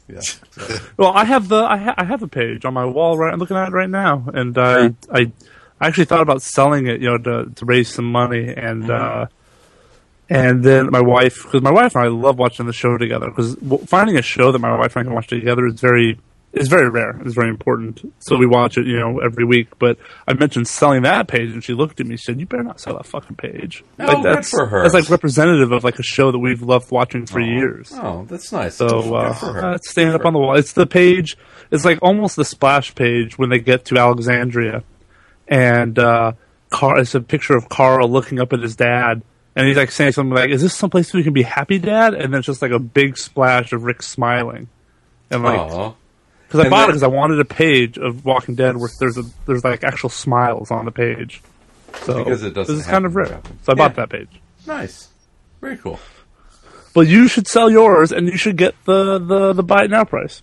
I think that out of all of the thousands of listeners that we have, that there's got to be one person out there that wants that page so bad. Yeah, man. Maybe you should contact the actress who. No, you should tweet that. You should have her tweet that out. You would sell it. I have what's the opposite of buyer's remorse? Not buyer's remorse. Not buyer's remorse. I had a page all ready to roll of from the first issue of McGinnis's X-Men book, and I just I was trying to get him talk him down a little bit, and then he came down a little, and I was kind of hemming and hawing, and then I waited too long, and it got sold. That's okay. Nothing wrong with Yeah, that. but now I regret it because it was such a pretty page. Yeah. They come and go. I tell you, I will never regret selling the cover of the comic that I sold. No, you That's shouldn't. right. No, That definitely was should. perfectly timed. Yes, yeah, that was a good sell. So I'm hoping for the same thing here. But yeah, it's Chris, you are an OA buyer. Have you kept up buying? Because we had a great conversation. This has been years back. Whenever we saw sketch prices getting really, really elevated at conventions, and we both kind of decided that for the bang for your buck is in pages through and really honestly through dealers, not even from the artist. It's through dealers is the best bang for your buck. Well, it makes sense too, right? Because I feel like if you buy it direct from the artist, there's benefits, but the negatives are also they might not look at it as much of as a financial transaction, and they also I don't think have that. I mean, some might, but I think dealers have a lot more inventory by virtue of having so many artist pieces, and I feel like they view it more as like, let's get this shit through the door. It's an inventory cash flow thing for them. Absolutely. Exactly, and so it makes more sense. I mean, I bought that page, that Butch Geist Captain America page. I bought beautiful page. $100. Yeah, beautiful page. Out of control, but it is a better deal, and especially this was years ago. We talked about this in New York, right? I mean, hundreds and hundreds of dollars for a sketch. You don't even know what it's going to look like, versus I mean, there's artists that we know that you could buy a published half splash, really good page for the exact same price as a color convention sketch. Mm-hmm. The exact same price. Yeah. I mean, it used to be there was a gap between those two things. Dude, I mean, at New York Comic Con, I mean, David and I and Roland all bought Jim Chung pages from fucking Avengers, actual pages that for less. That I know that he charged people as much for sketches at the con as we got for those actual pages. I mean, it's a no-brainer, dude. They're more How many years have I been trying to get a Jimmy Chung sketch? And then, it's funny, for years it was a running joke, and then I think the addendum that a lot of listeners maybe don't realize is that this C2E2, a good friend of ours who knows Jimmy, actually pulled the string and had it all set up to get me on his list, in spite of the fact that, I had theoretically missed, the 3 milliseconds at the beginning of a con you actually have to sign up, and then it was to be honest, I'm not going to get into the price. I don't want to blow Jimmy up here, but the price for a head sketch was more than most of my original pages from the cost. Yeah, and I own a lot of original pages, so I had kind of given up that I would ever get a Jim Chung thing. Also, I mean, you know how it is. It's there's a limited amount of. There's people who want a sketch, and there only has to be so many. There only has to be 10 guys who show up at New York Comic Con that want something. He's got shitloads more of original art than that. So yeah, the original art might be one of a kind, that page, but the concept of just a published page, well, there's hundreds of Jimmy Chung published pages, maybe not a particular one, but yet a sketch from him, those are. 30 a year, maybe 40 a year of your choice of a character, but they're just. I'm completely over into the Woodrow jam piece thing. I finished my Batman one and sketchbooks. I got one square to go. And I think the thing that I've lost a little bit of interest in, and this is not always the cases, but when I get commissions now, I definitely only do it if I very detailed conversations with the artist ahead of time and get composition. Mm-hmm. Yes. Because art without composition is not all that compelling anymore. I mean, there was a time, especially when I was first getting into art, when just again, like you said, having a drawing of by an artist that I loved was exciting, and it still is. But like with all things, as you sort of get, it's like what Neeson was talking about before we got on about cameras and whatever your interests are, it sort of always evolves. And so now having several Atoya's full of pages and a bunch of wall space now completely full of framed work, it just it takes a little more to get me jazzed, and like now it's a question of, all right, if I buy this, is this page that I'm about to buy, or is this piece of art about to buy cool enough that it's going to displace something that's already on my wall? Exactly. You start to compare it to other things that you have, and that is the evolution of that hobby. And we're all comic book fans, but there are subsets of the hobby, and collecting art is a subset of that. And I look at do what?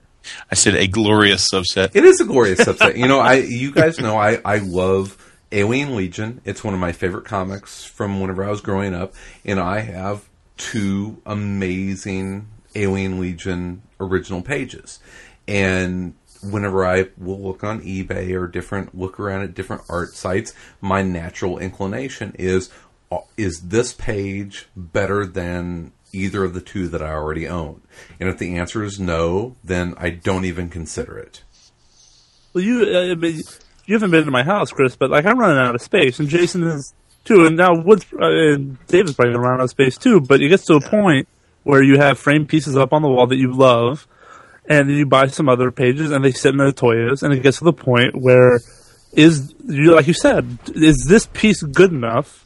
Do I love it enough that I would take down one of my frame pieces and put this up instead? And if the answer is no, then it's going to live in a Toya portfolio, and that's kind of sad. Yeah. It's like sad panda at the zoo. It's exactly. Well, I decided whenever I started doing this that I wasn't going to put pages in a portfolio, and that's hard. That's hard. Well, it is hard, and unfortunately, I have a portfolio that has a bunch of sketches, and we've amazing listeners that have sent me art from over the years, and just stuff that I have accumulated, and now I have to rotate it out because I've got basically my comic book room is my bookshelves, and then it's all framed original pages, and I've got 26 pages framed and hanging around my room, and I look at them and it's like, you know what, I love each and every one of them because I bought it for a specific reason, and each page is different, and there's great commission. I've got a Tom Fowler commission that is amazing, and I will never ever sell that. I've got 2 Chris Somney commissions that I will never ever ever sell. But there are other pages in my collection that I'm like, yeah, you know what? Everybody's got their price. It's especially when you have multiple pieces from one guy. Like that's why I sold one of my Sean Murphy pages because I had 2. I loved one. I really liked the other. Well, I'm not going to have 2 Murphy pages on my wall, so I'll sell the lesser one. And I think Gobo bought it. Well, there you go. There we go. I have a fantastic Tony Moore Exterminators page if anyone would like it.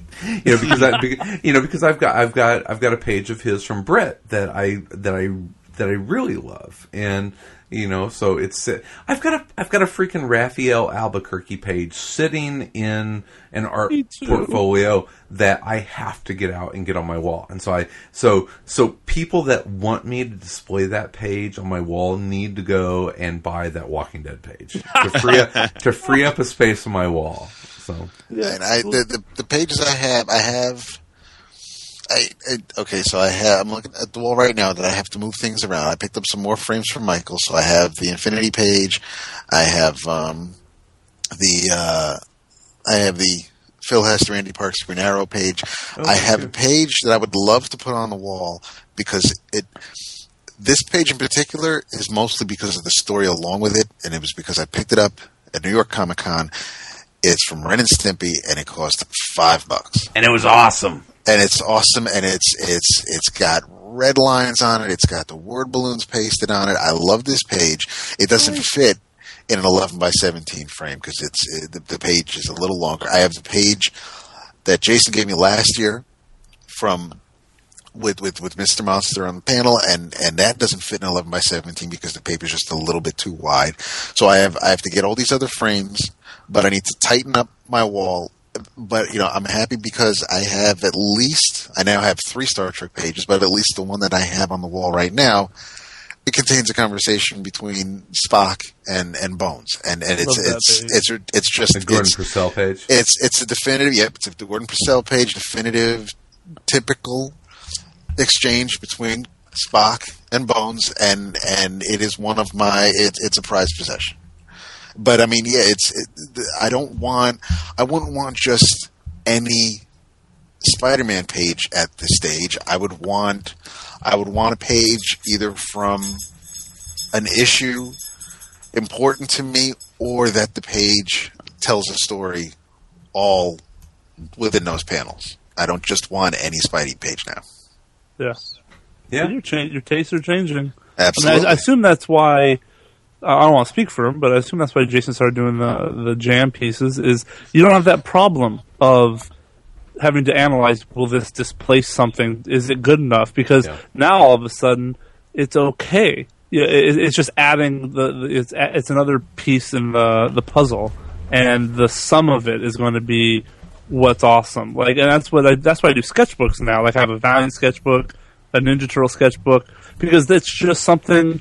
I don't have to worry about it sitting in a portfolio. At the end of it, I'm going to have this awesome little memento that I can flip through, and I never have to worry about, is this piece frame worthy? Because it doesn't matter. It's staying in my little book. That was absolutely my thing about the jam pieces, is that there are so many artists out there that I want art from. I don't have room for it, and this was an opportunity for me to say, okay, you know what, I'm going to...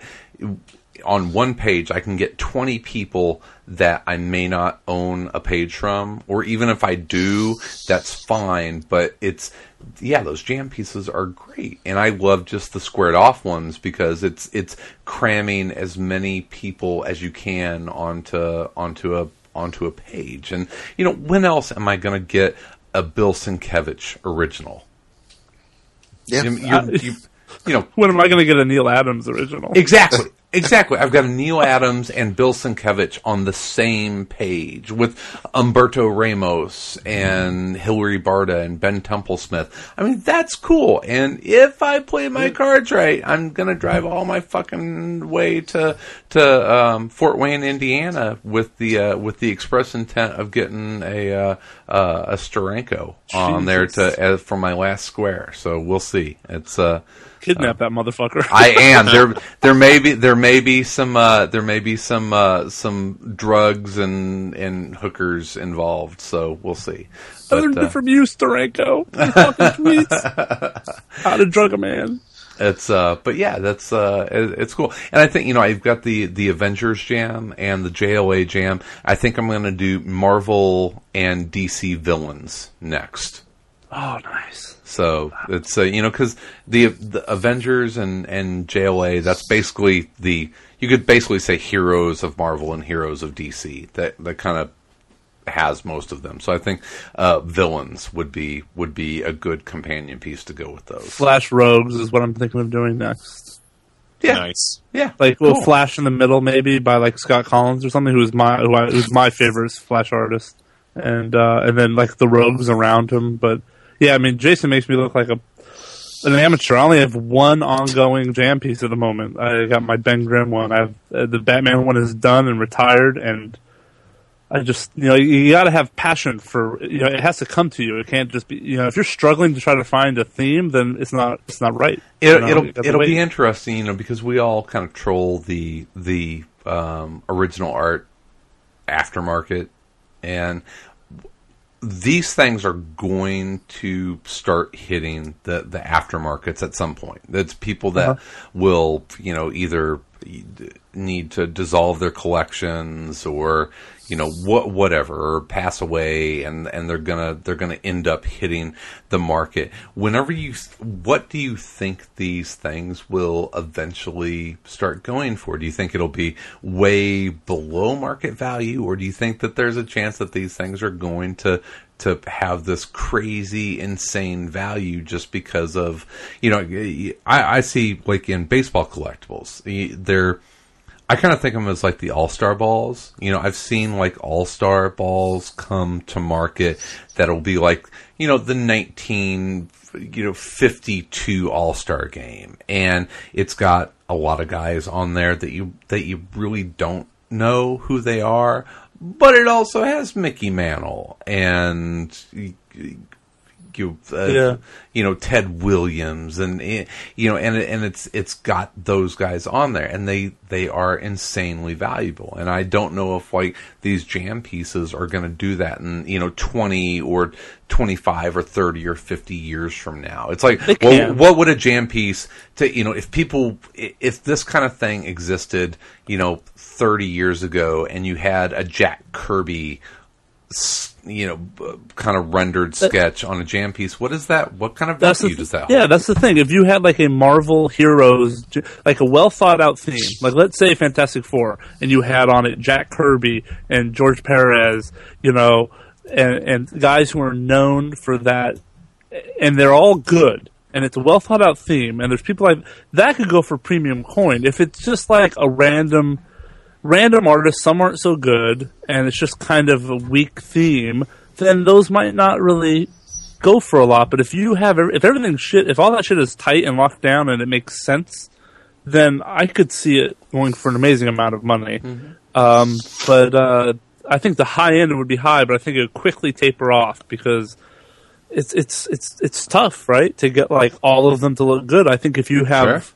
If you have one or two squares that are just whack, I think people are just going to go, whoa, and just, Like I can't deal with those squares. It's like my JLA one. It's amazing because I like Neil Adams on there and Bill Sienkiewicz, but there's a Franco square on it, which I love. I absolutely adore it. But it's basically a crayon sketch of members of the JLA on it, and while I love it, and I know that, Franco and Art for what they do, I can see someone looking at that and going, okay, what the hell is that?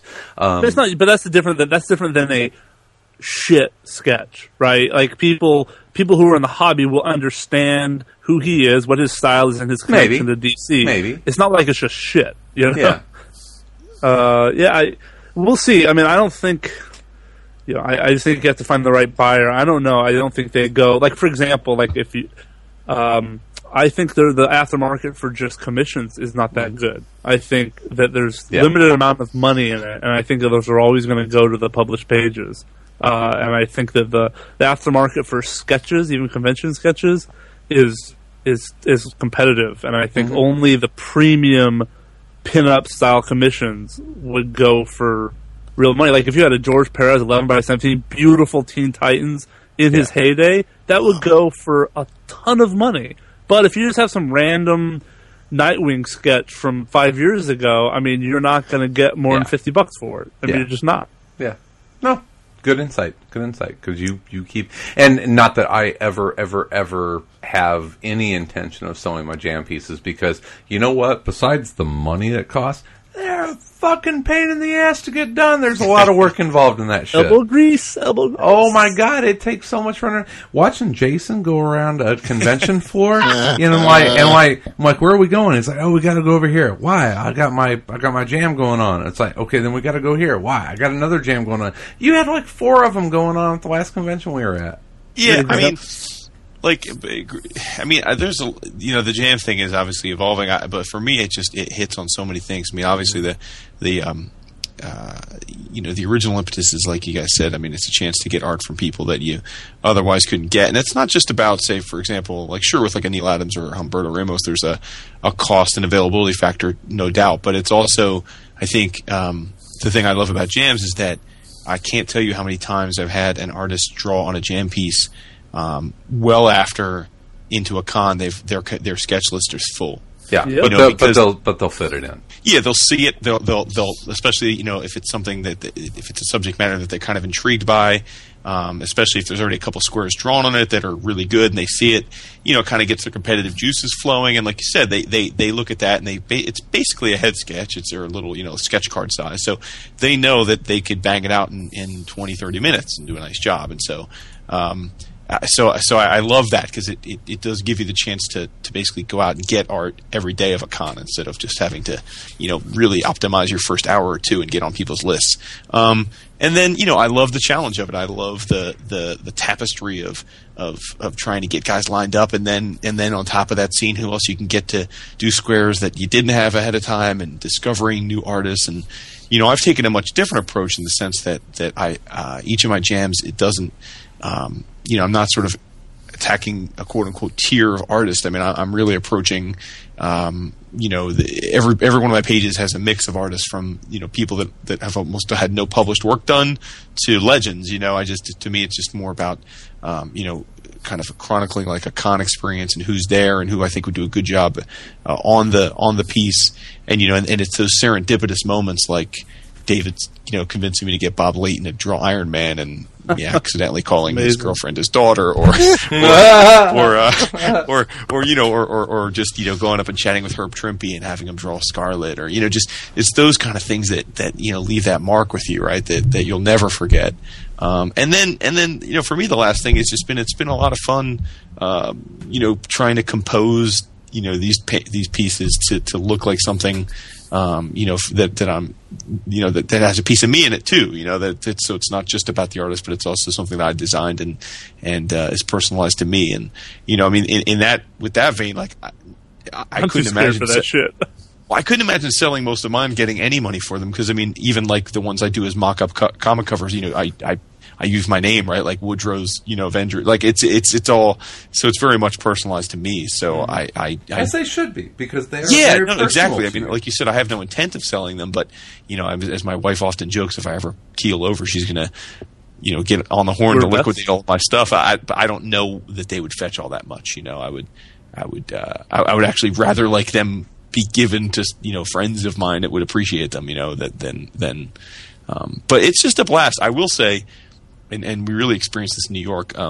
The jam piece is now becoming popular enough as a concept. How much of that? And I don't want to beat our chests or anything like that. But we've talked about these at length before, and I know a lot of 11 o'clockers do it. I kind of feel like that we are at least partly to blame for this. Well, yeah, I mean, I definitely think we had a hand in it. I mean, again, it's hard to say how any of these things get started, right? I mean, or how they really blow up. But I definitely think certainly based on the based on the sheer volume of people I've seen at cons that are doing them, or people that we know, I certainly think that there's we've had some little hand in it. Jam pieces as a concept have been around for ages, but I think the thing that's kind of reinvigorated them is that most people, including a lot of our good buddies in the business, hate those traditional jam pieces. Like, it's almost like a bad word, where like people used to like have like They're the a piece worst. of paper, and they'd have someone draw Captain America in the middle, and then they'd say, "Okay, can you draw Thor next to him?" And can you, and Not and that delineated, really not delineated squares. yeah, they really got uncomfortable with that because it's not something they like to do. So I think these like more compartmentalized, squared off pieces has been. I've seen a lot of artists. Like, I've many times over the last few years said, "Hey, would you have time to draw my jam piece?" And you see the guy being like, "Oh, I don't." And then you pull it out and you show it to them, and they're like, "Oh, you mean? Oh, okay, this is cool. I thought you meant, And so Brady Bunch jam. yeah, That's but what I'm what saying Brady- is that it's become popular enough though that it's definitely no longer like a novelty to these guys. Like they're charging decent coin for the squares now. Like, they're not like, I liked them back when they were free. yeah, because, well, and again, I don't blame them because they still understand that ultimately it's their time. And yeah, it's from a bang for their buck. They love them, right? Because it takes a half hour instead of 5 hours. And while they're not getting, from a percentage basis, they're getting more than they'd get for a fifth of a sketch, So, And they're granular. They can fit them in very easily around other things, as opposed to just like at work. Like quick little projects are welcome because they can just kind of fit in your work schedule and not disrupt your larger projects. But Yeah. remember back in the day, Chris, we were going way back, like in New York years ago. Mm-hmm. Remember, we were walking around, and this is before any of us had started any of them, right? And I saw some guy. This is years ago. I saw some guy with what we now know is like a jam piece, and I just kind of saw it. I think he was over by Gabe's table, and I saw it. And I go, "That's fucking cool." And then the next show we were at was at Chicago with Hillary, right, in Germany, and I had them start mine, then you started yours. Your Batman one. My Batman one. And Jeremy's Joker is awesome. And then Hillary, did a Batmite for you? Batmite, yeah. Which and was awesome. that was awesome. That was a couple of years ago. But then I think Jason's. I mean, so it started from there. So yeah, but now they're fucking everywhere. But like, I remember when I saw that in New York, I'm like, what the fuck is that? Like, I mean, and then you have people like Jerry McDade who are like, I always joke with him. It's like, when the Masters just exceeds surpasses the Sensei. It's like, I mean, the dude is just because again, there's all these nuances to jams that I love. It's about, like you said, Chris, what's the theme? Going to cons, it's like there's so many things that have to happen to make it pull off. Like, you have to have a good idea, you have to have reference, you have to plan it out, you have to Artist Alley inside and out and figure out what's a realistic number. You gotta, but then the other thing is you gotta have some game, like in terms of getting artists to do them, and again, like getting like legendary artists is tricky, and McDade is a master. I mean, he's a freaking master of getting these dudes who will not draw. Who did he get recently that I almost he got Zek to do, myself? and the best was he got Zek to do two. Are you kidding me? No, it's unheard of, and then like another guy, like shout out to Chris Stark, like he does the best layouts. I mean, his Transformers and Spider-Man ones that he was working on in New York were just astounding to me. I mean, there's a kid with real artistic ability in his own right, and so his layouts are just beautiful. I mean, I saw those. That's really amazing. Yeah, it's just a lot of fun, like I said. But I don't want too many people to hear this and get excited. I don't want anyone else doing jam pieces. No, man. Well, the rest of y'all just wait in line and get a sketch. The best point was the memory thing, the value, the bang for your buck on like memories. When you look at a sketch piece, it's like all the different squares. You remember exactly how that piece came to be. Like I remember Tim Sale. I walked up to Tim Sale in Boston, and the guy was like hundreds of dollars to do a sketch. And I'm like, oh. Mm-hmm. So, I had to kind of think quick, and that was not going to happen for a little square, right? Mm. But then he kind of looked up at me and said, well, for the first 10 minutes of the show, I like to do free little warm-up stuff, so I'll just warm up on your little jam piece. I'm like, oh, man, you're the fucking man. Nice. My negotiation with Neil Adams was humorous, to say the least. You just didn't pay him the money to say thank you, sir? No, it was a little bit of back and forth, and it was I only do sketches for this amount, and it was a little exorbitant. I was like, yeah, how about this amount? And he's just like, nah, how about this amount? And I was like, yeah, how about this amount? He's like, okay, give it to me. So it was good, and I have some new Havoc, right? It's Havoc, yeah. No, it's a Hawkman.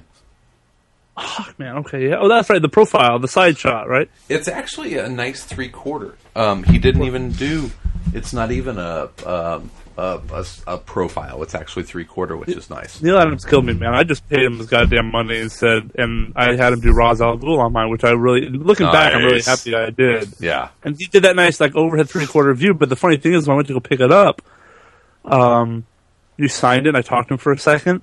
And I was just about ready to leave, and he looked down and said, oh, shit. We didn't say, oh, shit, but, oh, shit, I didn't do any, like, color tones. And I'm like, it looked good. Okay. It looked real good, right? And so he took out a bunch of his Copic markers and starts adding like, all of this, like, coloring, rendering, extra shit. I'm like, oh, man, just keep going. And all these people are like trying to come up and bother him to like sign books. I kind of like moved over and kind of blocked their way because I didn't want those fucking guys to like butt in and have him say, "Do not distract him. Do not distract him. He's coloring my shit." That's awesome. Yeah, Neil gets an interesting reputation, or has an interesting reputation. But he's always been pretty cool with me. I've had a chance to sit down and talk with him a couple times, and he's all right. It's there's no bigger Neil Adams fan in the world than Neil Adams. But he was all right whenever I've been able to interact with him. Only autograph I've ever paid for. The only what? Only autograph I've ever paid for in my life. Really? Yeah. I want him to autograph my, those old school collector edition DC like massive. Like the Treasury editions, Yeah, yep. They reprinted the Ra's al Ghul trilogy in that, and I have one that's just pristine and beautiful, and I wanted them to sign it. It's not hardcover. It's just it's like heavy cardboard cover stock, and it's like as big as like an artist edition. Okay, and it's just beautiful because it's got the old coloring technique. It's not got that horrific where he recolored, abomination to nature. So I wanted him to sign that, and he charged $5. I'm like, fuck it, fine. $5 is fine. It's whenever he starts charging like $20 for an autograph. No, I didn't want. I mean, the only other person I considered paying for an autograph was Stan Lee, and I was mad because I paid the money in advance at Emerald City, and it was $40, and I paid for it. And I went to get in line, and they started talking about like these like tickets for time slots and come back and like this. And I just looked at them and I said, I ain't got time for this shit. And I just walked away and I didn't even get my goddamn autograph. And basically, it was taking like 3 or 4 hours of bullshit. Like you have to come back and get in another line to get a ticket for a time slot. Like they wouldn't even give you a time slot. You had to come back later and wait in another line. And I just said, fuck this noise. That's what it takes to get signed by the man. These days. Then you just meet him. God damn you. Vince did a picture. Well, yeah, that was we weaseled our way into that. Yes, you did. I loved it. Jason, do you have that printed out anywhere?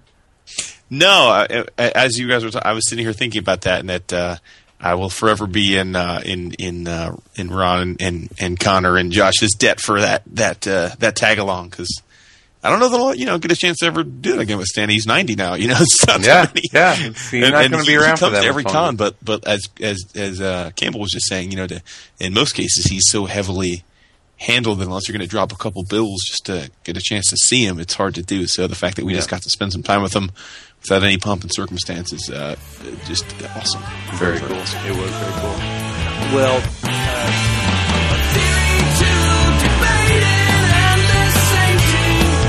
while reality don't like him, is an enemy to be packing on the cart before the horse, in a rush to romantic conclusions, of course. We all know that's not the way it happened, but we know it makes for bad poetry, and the punchline. Yeah. Okay. Yeah, Go for because it's too. I'm not going to spend a lot of time on it, but I just have to. This has been in the works for some time. I have been going to the Fantagraphics website every week, waiting for it to finally be available to order through them. It was finally available and arrived right before I got on a plane to head to Minneapolis this week. And it is by Mr. Ed Pisker, the collected edition of the Hip Hop Family Tree. Ed has been doing a webcomic about hip hop and the history of hip hop for ages. It's an amazing webcomic, but this is the collected edition. And the first thing I have to say about it, which I didn't know until I opened the box, is that it's a fucking ginormous Treasury edition sized book. Like, I'm so used to collected editions of indie stuff being tiny now, like digest size, that I just assumed this would be. And it's freaking Treasury edition size. It's huge. And it's just so amazing. I mean, it's hip hop and comics. It's just like it's like chocolate and peanut butter for me. It's taking two of my favorite things and putting them together. And it's played very straight. I mean, Ed just starts at the beginning and the origins of hip hop and really, all the way back, like the book starts with DJ Kool Herc on Sedgwick Avenue, and it just goes all the way through from there, and it's just fantastic, man. I mean, Pisker's a great cartoonist. If you haven't read WYSIWYG, I recommend that as well. But I just, this book is again, I don't know, if you're not a hip hop fan, I have no idea if this book would do anything for you, because in fact, I'm curious if anybody has read the webcomic or has the book that isn't a hip hop fan. I'm curious what you think. But again, if you're a fan of hip hop and comic books, I mean, this is like just such a love letter to that. And Pisker's a great cartoonist too, and he has a lot of fun with it. Like, when you're first introduced to Russell Simmons, he writes Russell Simmons as having this horrendously bad lisp, which he kind of does, but he doesn't it's not a very flattering way to portray Russell Simmons. Just to, in the word bloom, it's supposed to say, "Trust me, Curtis Blow is a hot name," but in the word bloom it says "Trutht," Trutht, me. Oh wow, Curtis Blow is a hot name. Like, that's how Russell speaks throughout the whole book.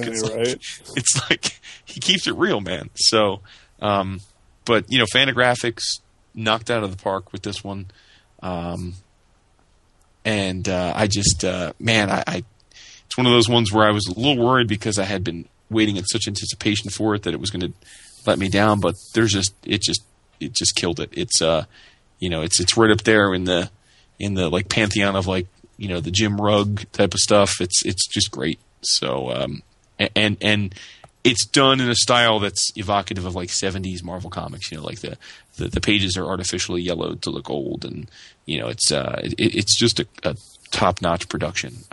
And really pretty inexpensive. I mean, it's $25 cover price, but again, it's oversized, Treasury edition sized, and you can obviously get it at a pretty hefty discount from In Stock or probably other places as well. So you just got to hook this up. And you can read if you're curious. This is cool thing is that you can just Google Hip Hop Family Tree, Ed Pisker. It was serialized on Boing Boing, the site. So, and you can just read it there if you're curious, just to get a sense if it's up your alley. But I'm certainly thrilled to have the print version in my hand. So, love it. Very cool. Mm-hmm. Awesome. David, do you have anything else? No, I'm going to wait till next week because I think Vince read it, and maybe you guys waiting for your boyfriend to come back. Yeah, waiting for my boyfriend. I got my boo tonight, so I got to wait for my boyfriend. Oh yeah. Chris, give us the lowdown on your podcast adventures. Plural. Yeah. So, I'm a huge Valiant fan. Daryl Taylor as well, my co-host on No Apologies. So we started the Valiant podcast, which the Twitter handle is Valiant Podcast, which is somehow available. But we the first episode dropped a couple days ago, and the iTunes feed just went live today. So it's under Valiant Podcast, and we talk about Valiant.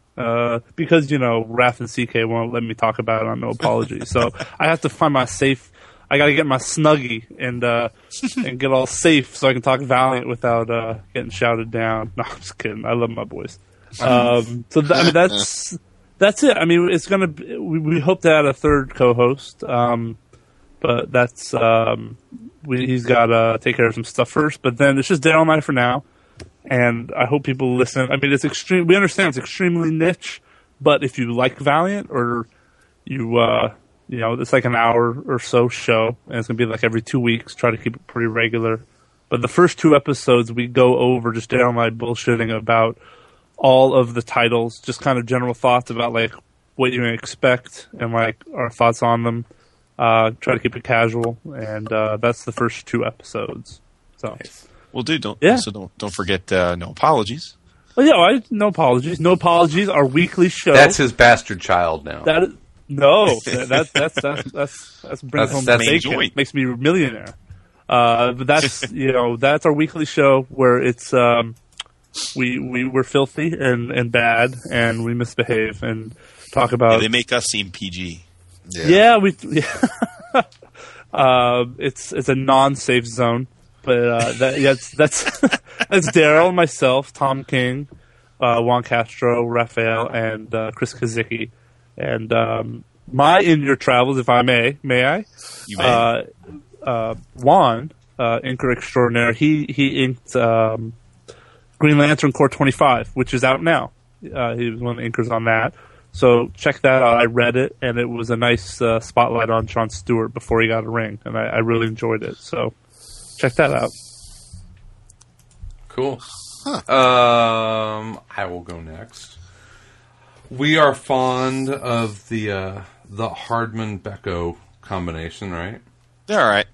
They're okay. They're okay. Yeah, they're all right. We tolerate them.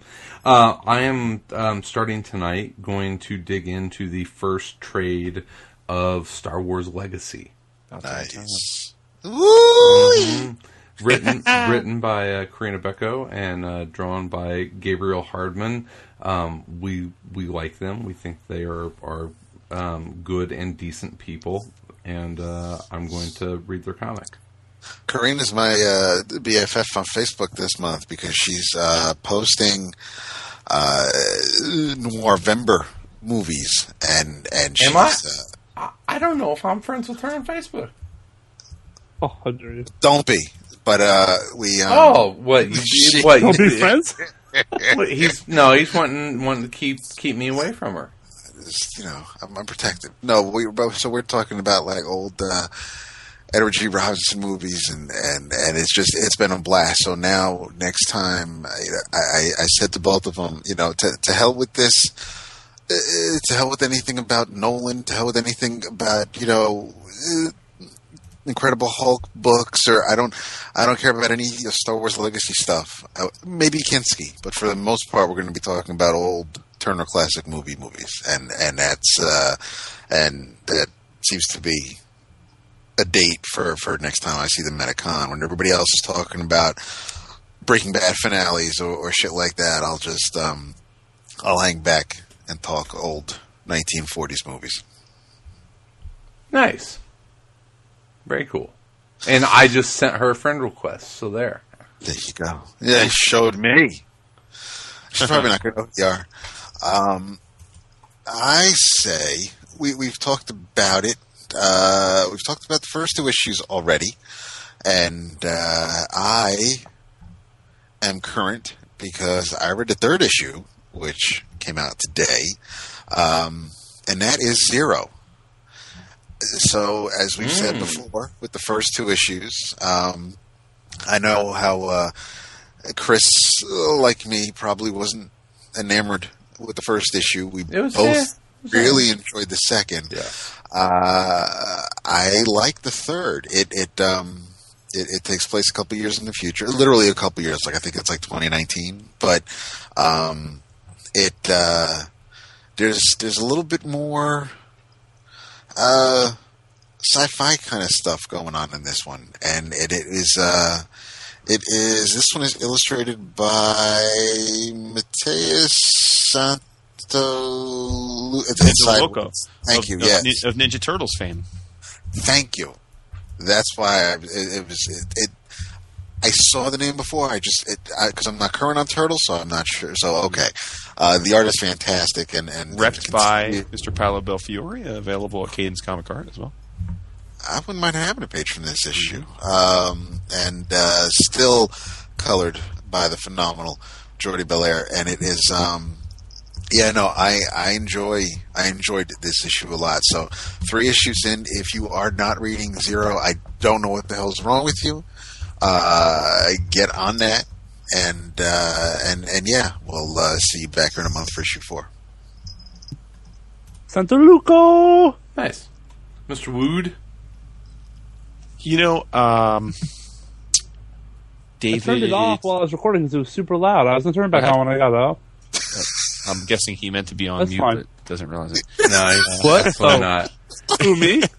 It's like his first podcast or something. I know. I remember. I my did first press review. it. Did I not press it? I remember my first podcast. It's okay, Chris. Oh, shit. Actually, I forgot to tonight and was rumbling around. I'm sure there's some mic noise you hear from any earlier. munching? That was Yeah. Oreos. Oh, nice. What? In any event, we talk a lot of Marvel these days. I think most of us, except Chris, are really enjoying most of what Sorry, Marvel's it's doing. because I read good comics. But stop.